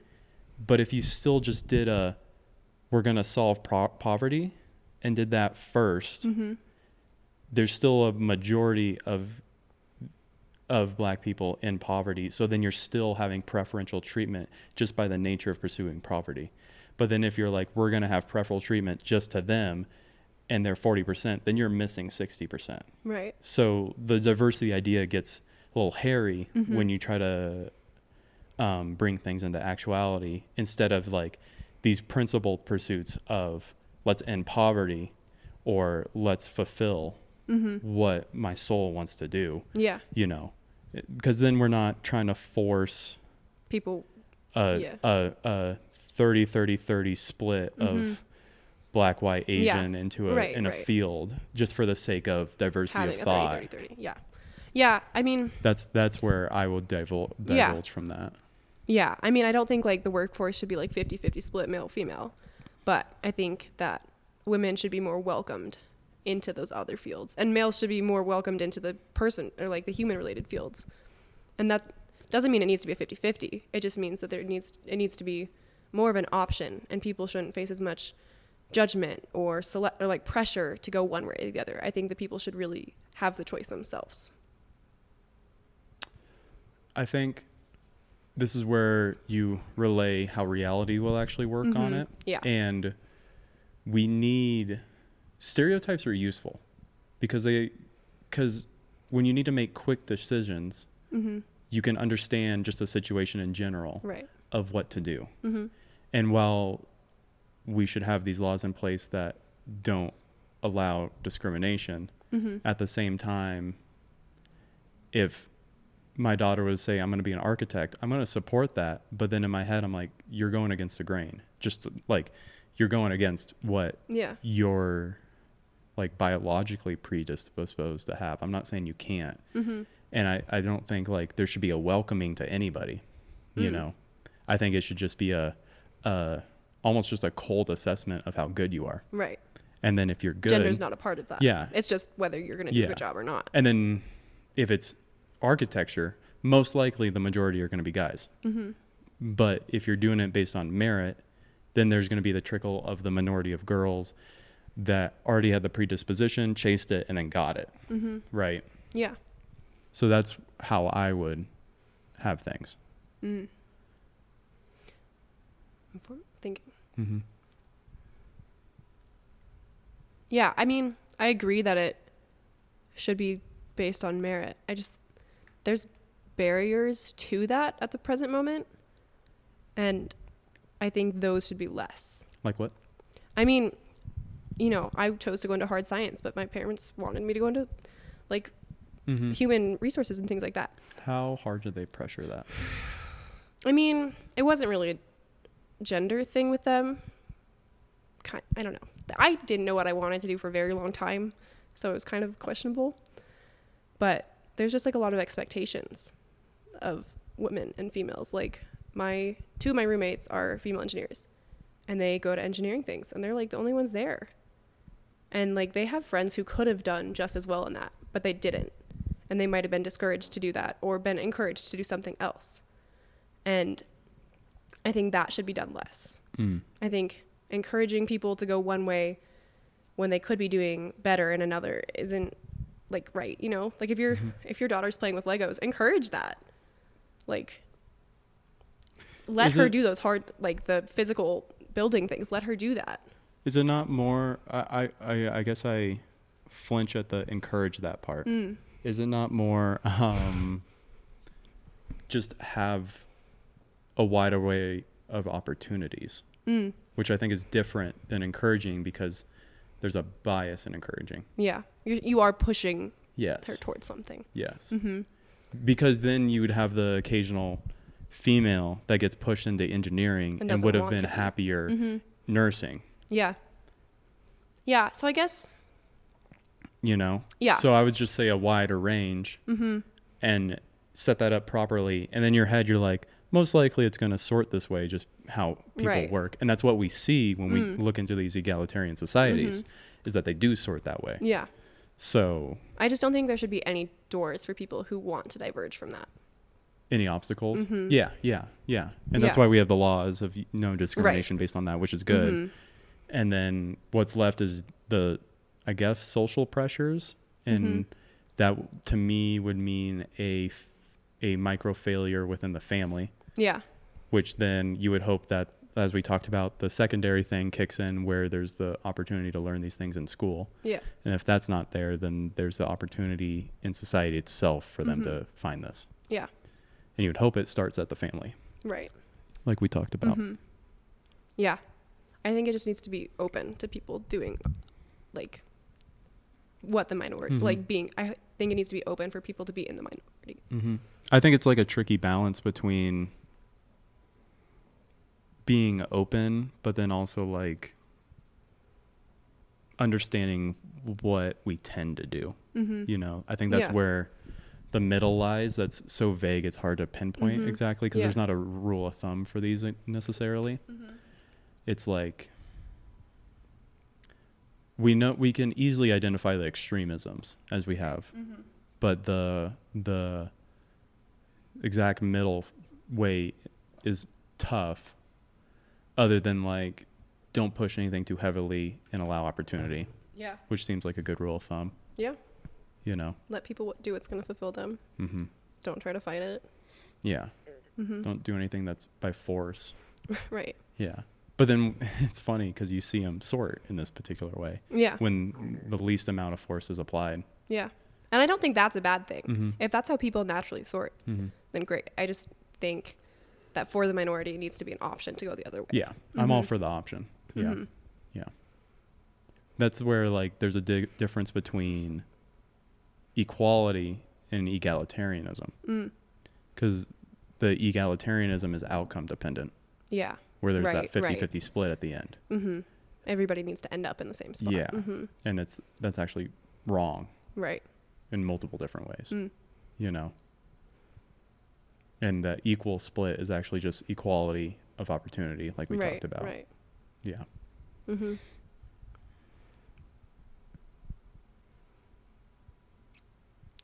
I'm trying to remember some figure I've seen, but I'm only remembering like a third of it. Okay. It's not going to work. So don't. Figure, like a person? No, it's like an illustration. And it like goes over the differences between equality of outcome, equality of opportunity.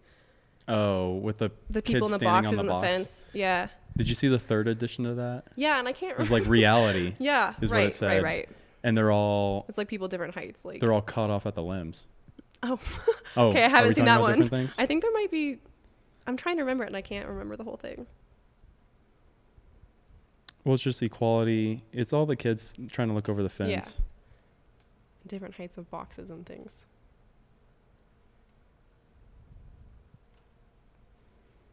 I saw, yeah. Oh, that's not the right one. Yeah, that one. That's the one I saw that I liked. Yeah. No, but that's pretty funny. No, I hadn't seen that one. Yeah. Where it's like we just cut everybody to size. Right, and but everybody nobody sees anything. It's where you force that sorting. Is that what you were thinking? Kinda. Well, there's this one with the taller boxes. I think that's the one I've seen. And that's when I think our system is not working. Mind if I? Yeah. The reality. The reality one. Yeah, That's, where the boxes are That's so when different. it's not, somebody made that as reality itself. And to me, it's more reality when our systems aren't functioning properly. When things aren't going as they should. And then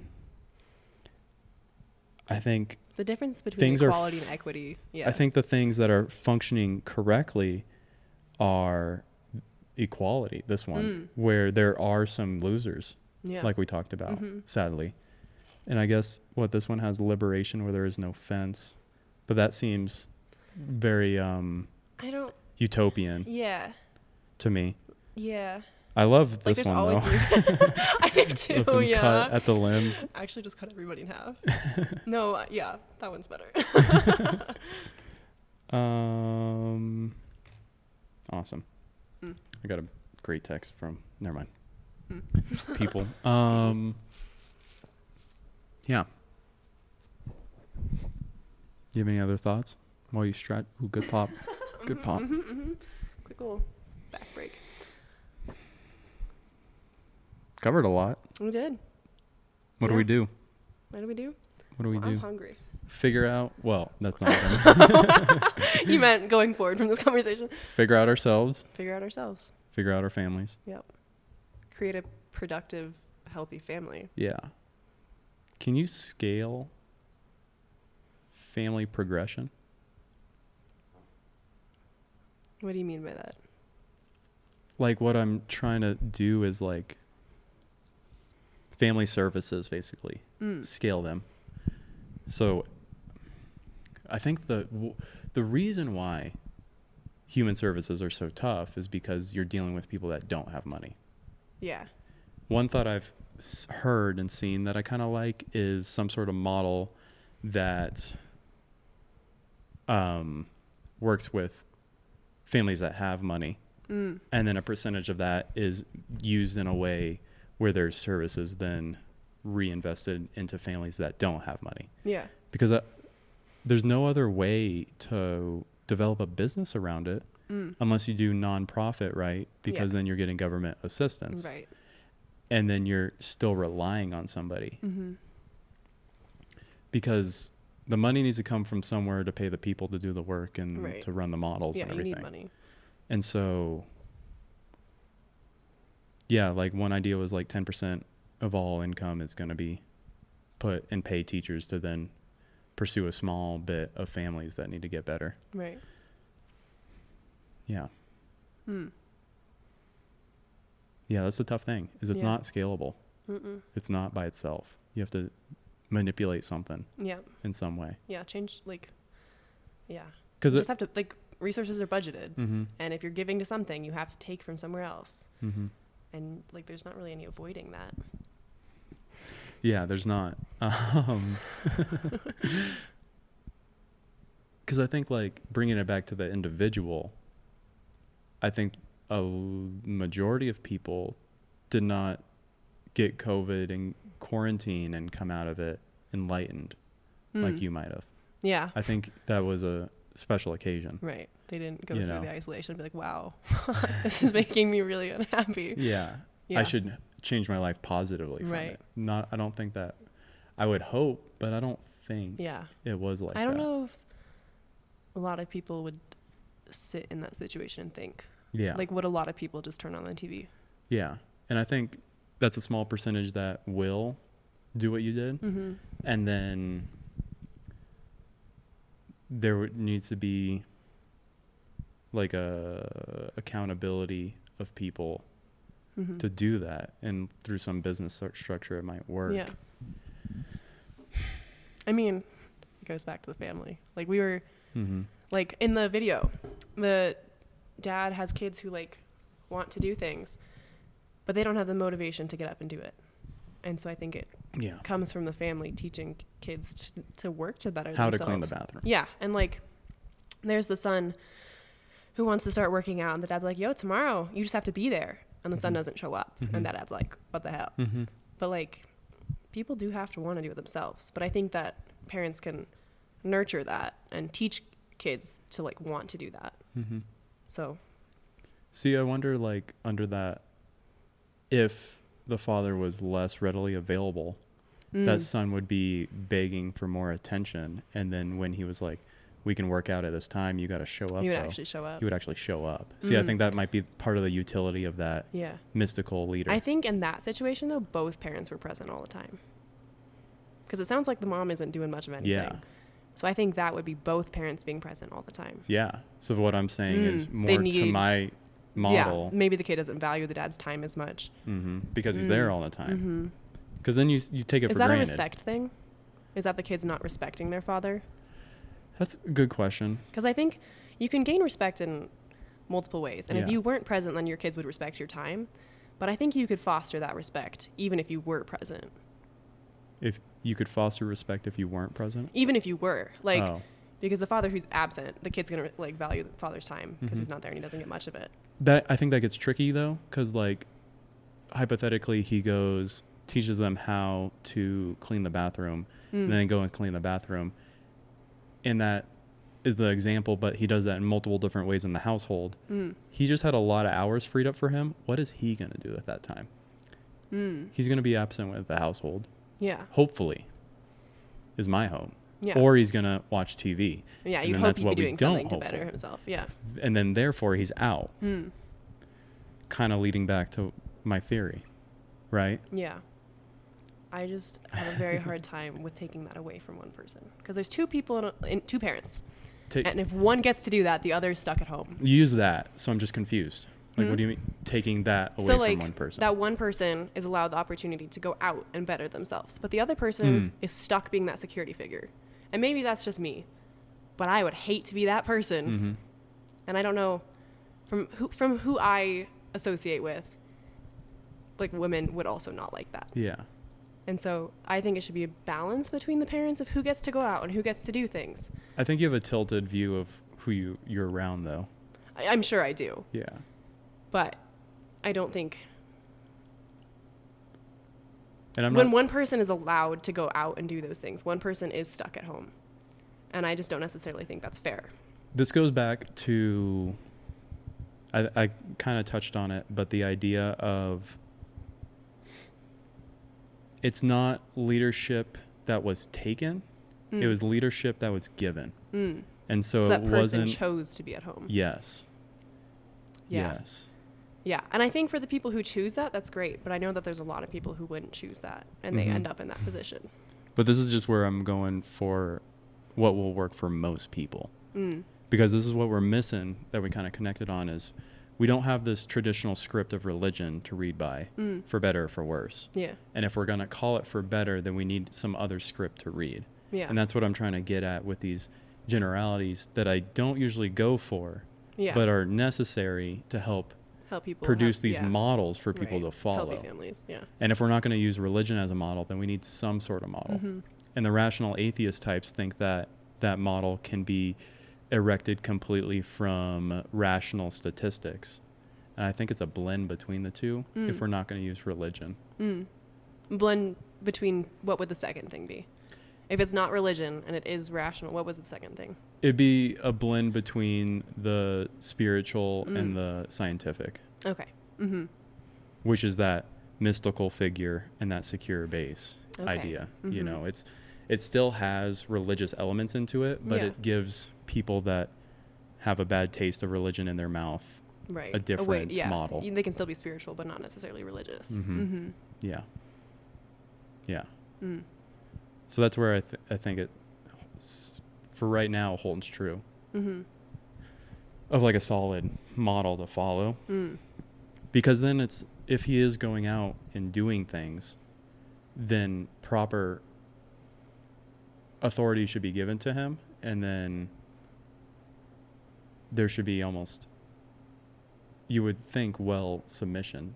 I don't like the word submission, but this is something I was talking about with a friend the other day too. It's, we don't give women enough credit where you guys get to select us as guys, you know, like it is a choice.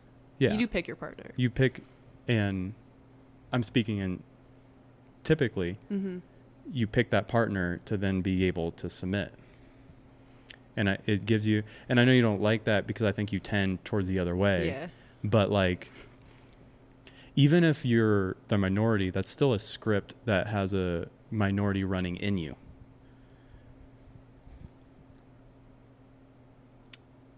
I don't think I got that one. Even if you have, in general, but even if you have more tendencies as a woman, as a guy, you still have these scripts that are now a minority within you that are usually a majority within most women. Okay. Is what I'm trying to say. So they're still there.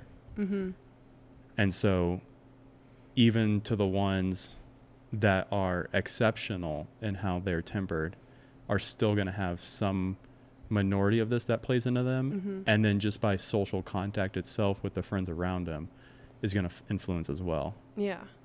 you know? Mm. So that itself almost leads more to finding some sort of generality Mm-hmm. because we're all going to tilt this way Yeah. anyways. I have just seen a very, in my experiences, not even just like my friends and stuff, just like who I've interacted with in school or in work and like all these different locations, the minority is very large from my perspective. Like the minority of women who don't want that is large. Yeah, but you, again, come from like a catered sample. I know. That is huge. But in even without like not just within my friend group, mm-hmm. like even just who I've experienced like in school and high school, like Mm-hmm. not people I would even choose to talk to. I still like that minority is still large. And I think this like comes down to an idea of maybe like a tiered model of, for majority of people it's going to be a 60-40 split, and then for the extremes of people it's going to be like a 90-10 split, if that makes sense. Split of Gender roles, I guess you could okay. say, Mm-hmm. where maybe the majority fall in that 50-60, but then you still see this most of the time. And like there's a journal I like to, not journal, there's a, I don't know, article producer I like to read. I can't think of the it's called like Quillette or something like that, and it was started by a mom that was at home, Mm-hmm. and she had like 8 kids too. Mm-hmm. It wasn't like she had one kid and then started this thing on the Yeah. side. She had a lot of kids, Mm-hmm. and would like, while breastfeeding or between nap times, or just write a little bit Mm-hmm. and put stuff out there. And she was very smart and still Yeah. was able to So fulfill she the balanced family. it, yeah. Mm-hmm. And she's still spending 60% of the time with the family, Right. but then 40 She's still was still on a fulfilling that other career. part. Mm-hmm. So that's not to say that this is no career for women. Yeah. That's not the Yeah. point of view I'm trying to take Mhm. at all. It's a Just more of a focus on Yeah. family. Mm-hmm. yeah. It's a minority career for women. Mm-hmm. Yeah. Yeah. Whereas the male is the opposite. Yeah. Mm-hmm. And I think that's more true. Yeah. I mean, I would agree with that. Like, I think that's more. I don't think applicable is the word I'm looking for, but it's what I'm going with. But, yeah, more applicable to, you know, the world. Like, a less. Has more utility, more practicality. Yeah. Like a split where the mom isn't 90% home and 10% work. And, Yeah. like, I think it needs to. Yeah. I think 60-40 is probably more reasonable. Mhm. Or, I mean, even 70-30, but I don't think it should be like a complete split. Mm. Or like a complete, you get one or the other. Mm-hmm.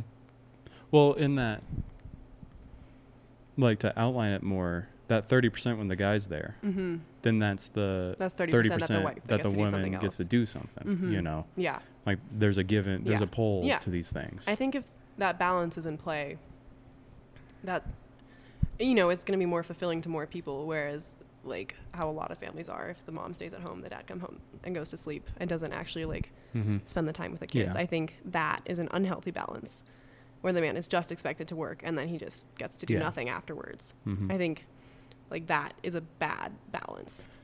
Yeah, because you've heard of that, it's not 50-50, it's 100-100 Mm-hmm. idea. And I think that's right. But then what your 100 is spent on is differentiated between the two sexes. Yeah. And I think that's so smart to do. Mm. Because like the 50-50, it's like a compromise that nobody wins, I feel like, most of the Yeah. time. I think there's some relationships it would work for, but for most I don't think it would work for, Yeah. right? I mean, Because you you don't want somebody putting in half their effort. Yeah. Like, You get what are 20 actually hours. accomplishing? Yeah. Yeah. Mhm. Yeah. And that's where, like, I think my theory would work more times out of 10 as well, because if you have a figure that's going out and crushing it career-wise, that is, usually when you're doing good, things keep getting good and getting better. Mhm. And so you'd want that to keep multiplying. And then it's like, why even bother on the other side Mm. of the role of, like, let's just let this keep spinning and getting good. Yeah. You know, Mm-hmm. instead of, how about you take some time off from that? That's already Right, good. that's well, already for me going. to do my little thing Mm-hmm. that I'm not even too serious about. Yeah. You know. Yeah. I think I agree more with the 40-60 split or whatever it is instead Yeah. of the like 90-10. Yeah. But But- that's still like a differentiation It is. between the two, Mhm, you know? mhm. I don't know if I personally will fit into that, but I could see that Yeah. working for a broader But I model. think that's also because you tend differently, Yeah. Right. you know, Mm-hmm. which is to take into account. Yeah. Yeah. You stretching a bunch? Yeah. This Sit. table is awful. What do you mean? Like my elbows hurt on this table. Oh, I just do my edge. Mm. Then I get the mic in the wrong spot. Oh, that's why I choked down on it. I see. Yeah. I see. Smart plays here. Pro podcaster. You've been doing this for a bit. Yeah. Man, bring this baby home. Mm-hmm. Oh my God, Jesus Christ. Yeah. Mm-hmm. Alrighty. Think of a question you want to ask anybody. Oh. And I have a question for you. Oh God. Can you go first? No, I don't have any. This is you. This is all Oh. on you. Just to ask the audience? Nope, this is for you. Would you rather have a corner brownie piece or a middle brownie piece? Corner. Okay. What's your Easy. question? It gets to be something like that. It's going to be asked to the next podcast person. Oh, okay. So that was asked to the previous person. Mm. Usually we talk about such serious things. I realize wanna that end people it, yeah. I like serious things still. Yeah. Yeah. Like You'd end it in a serious way. my favorite one so far was Let's not hear it. the brownie, but it was what's the ideal human? Ah. That was fun. But then it was asked to my Christian friend and she's like, Jesus. I'm like, thanks. Such an easy answer. Yeah, I know. So I There was didn't no actual thinking no. of that. I mean, there was thinking, but. I know what you mean. It was like I could have expected that. Yeah. Okay. Mm. But I don't want to tilt what you think. It can be anything you want. Mm. And as the next person doesn't bail, they'll actually get asked these things. Yeah. Because I would have had 2 more questions at this point. Oh, yeah. Man. I'm blanking on everything. That's My fine. brain turned off. You can be like, what's your favorite plant? Because you have a plant Yeah. thing. I have a plant thing. I do, in fact, like plants. You do like plants. Okay. Oh, yeah. What's your favorite flower/plant? Alrighty. Thanks, everybody. Mm.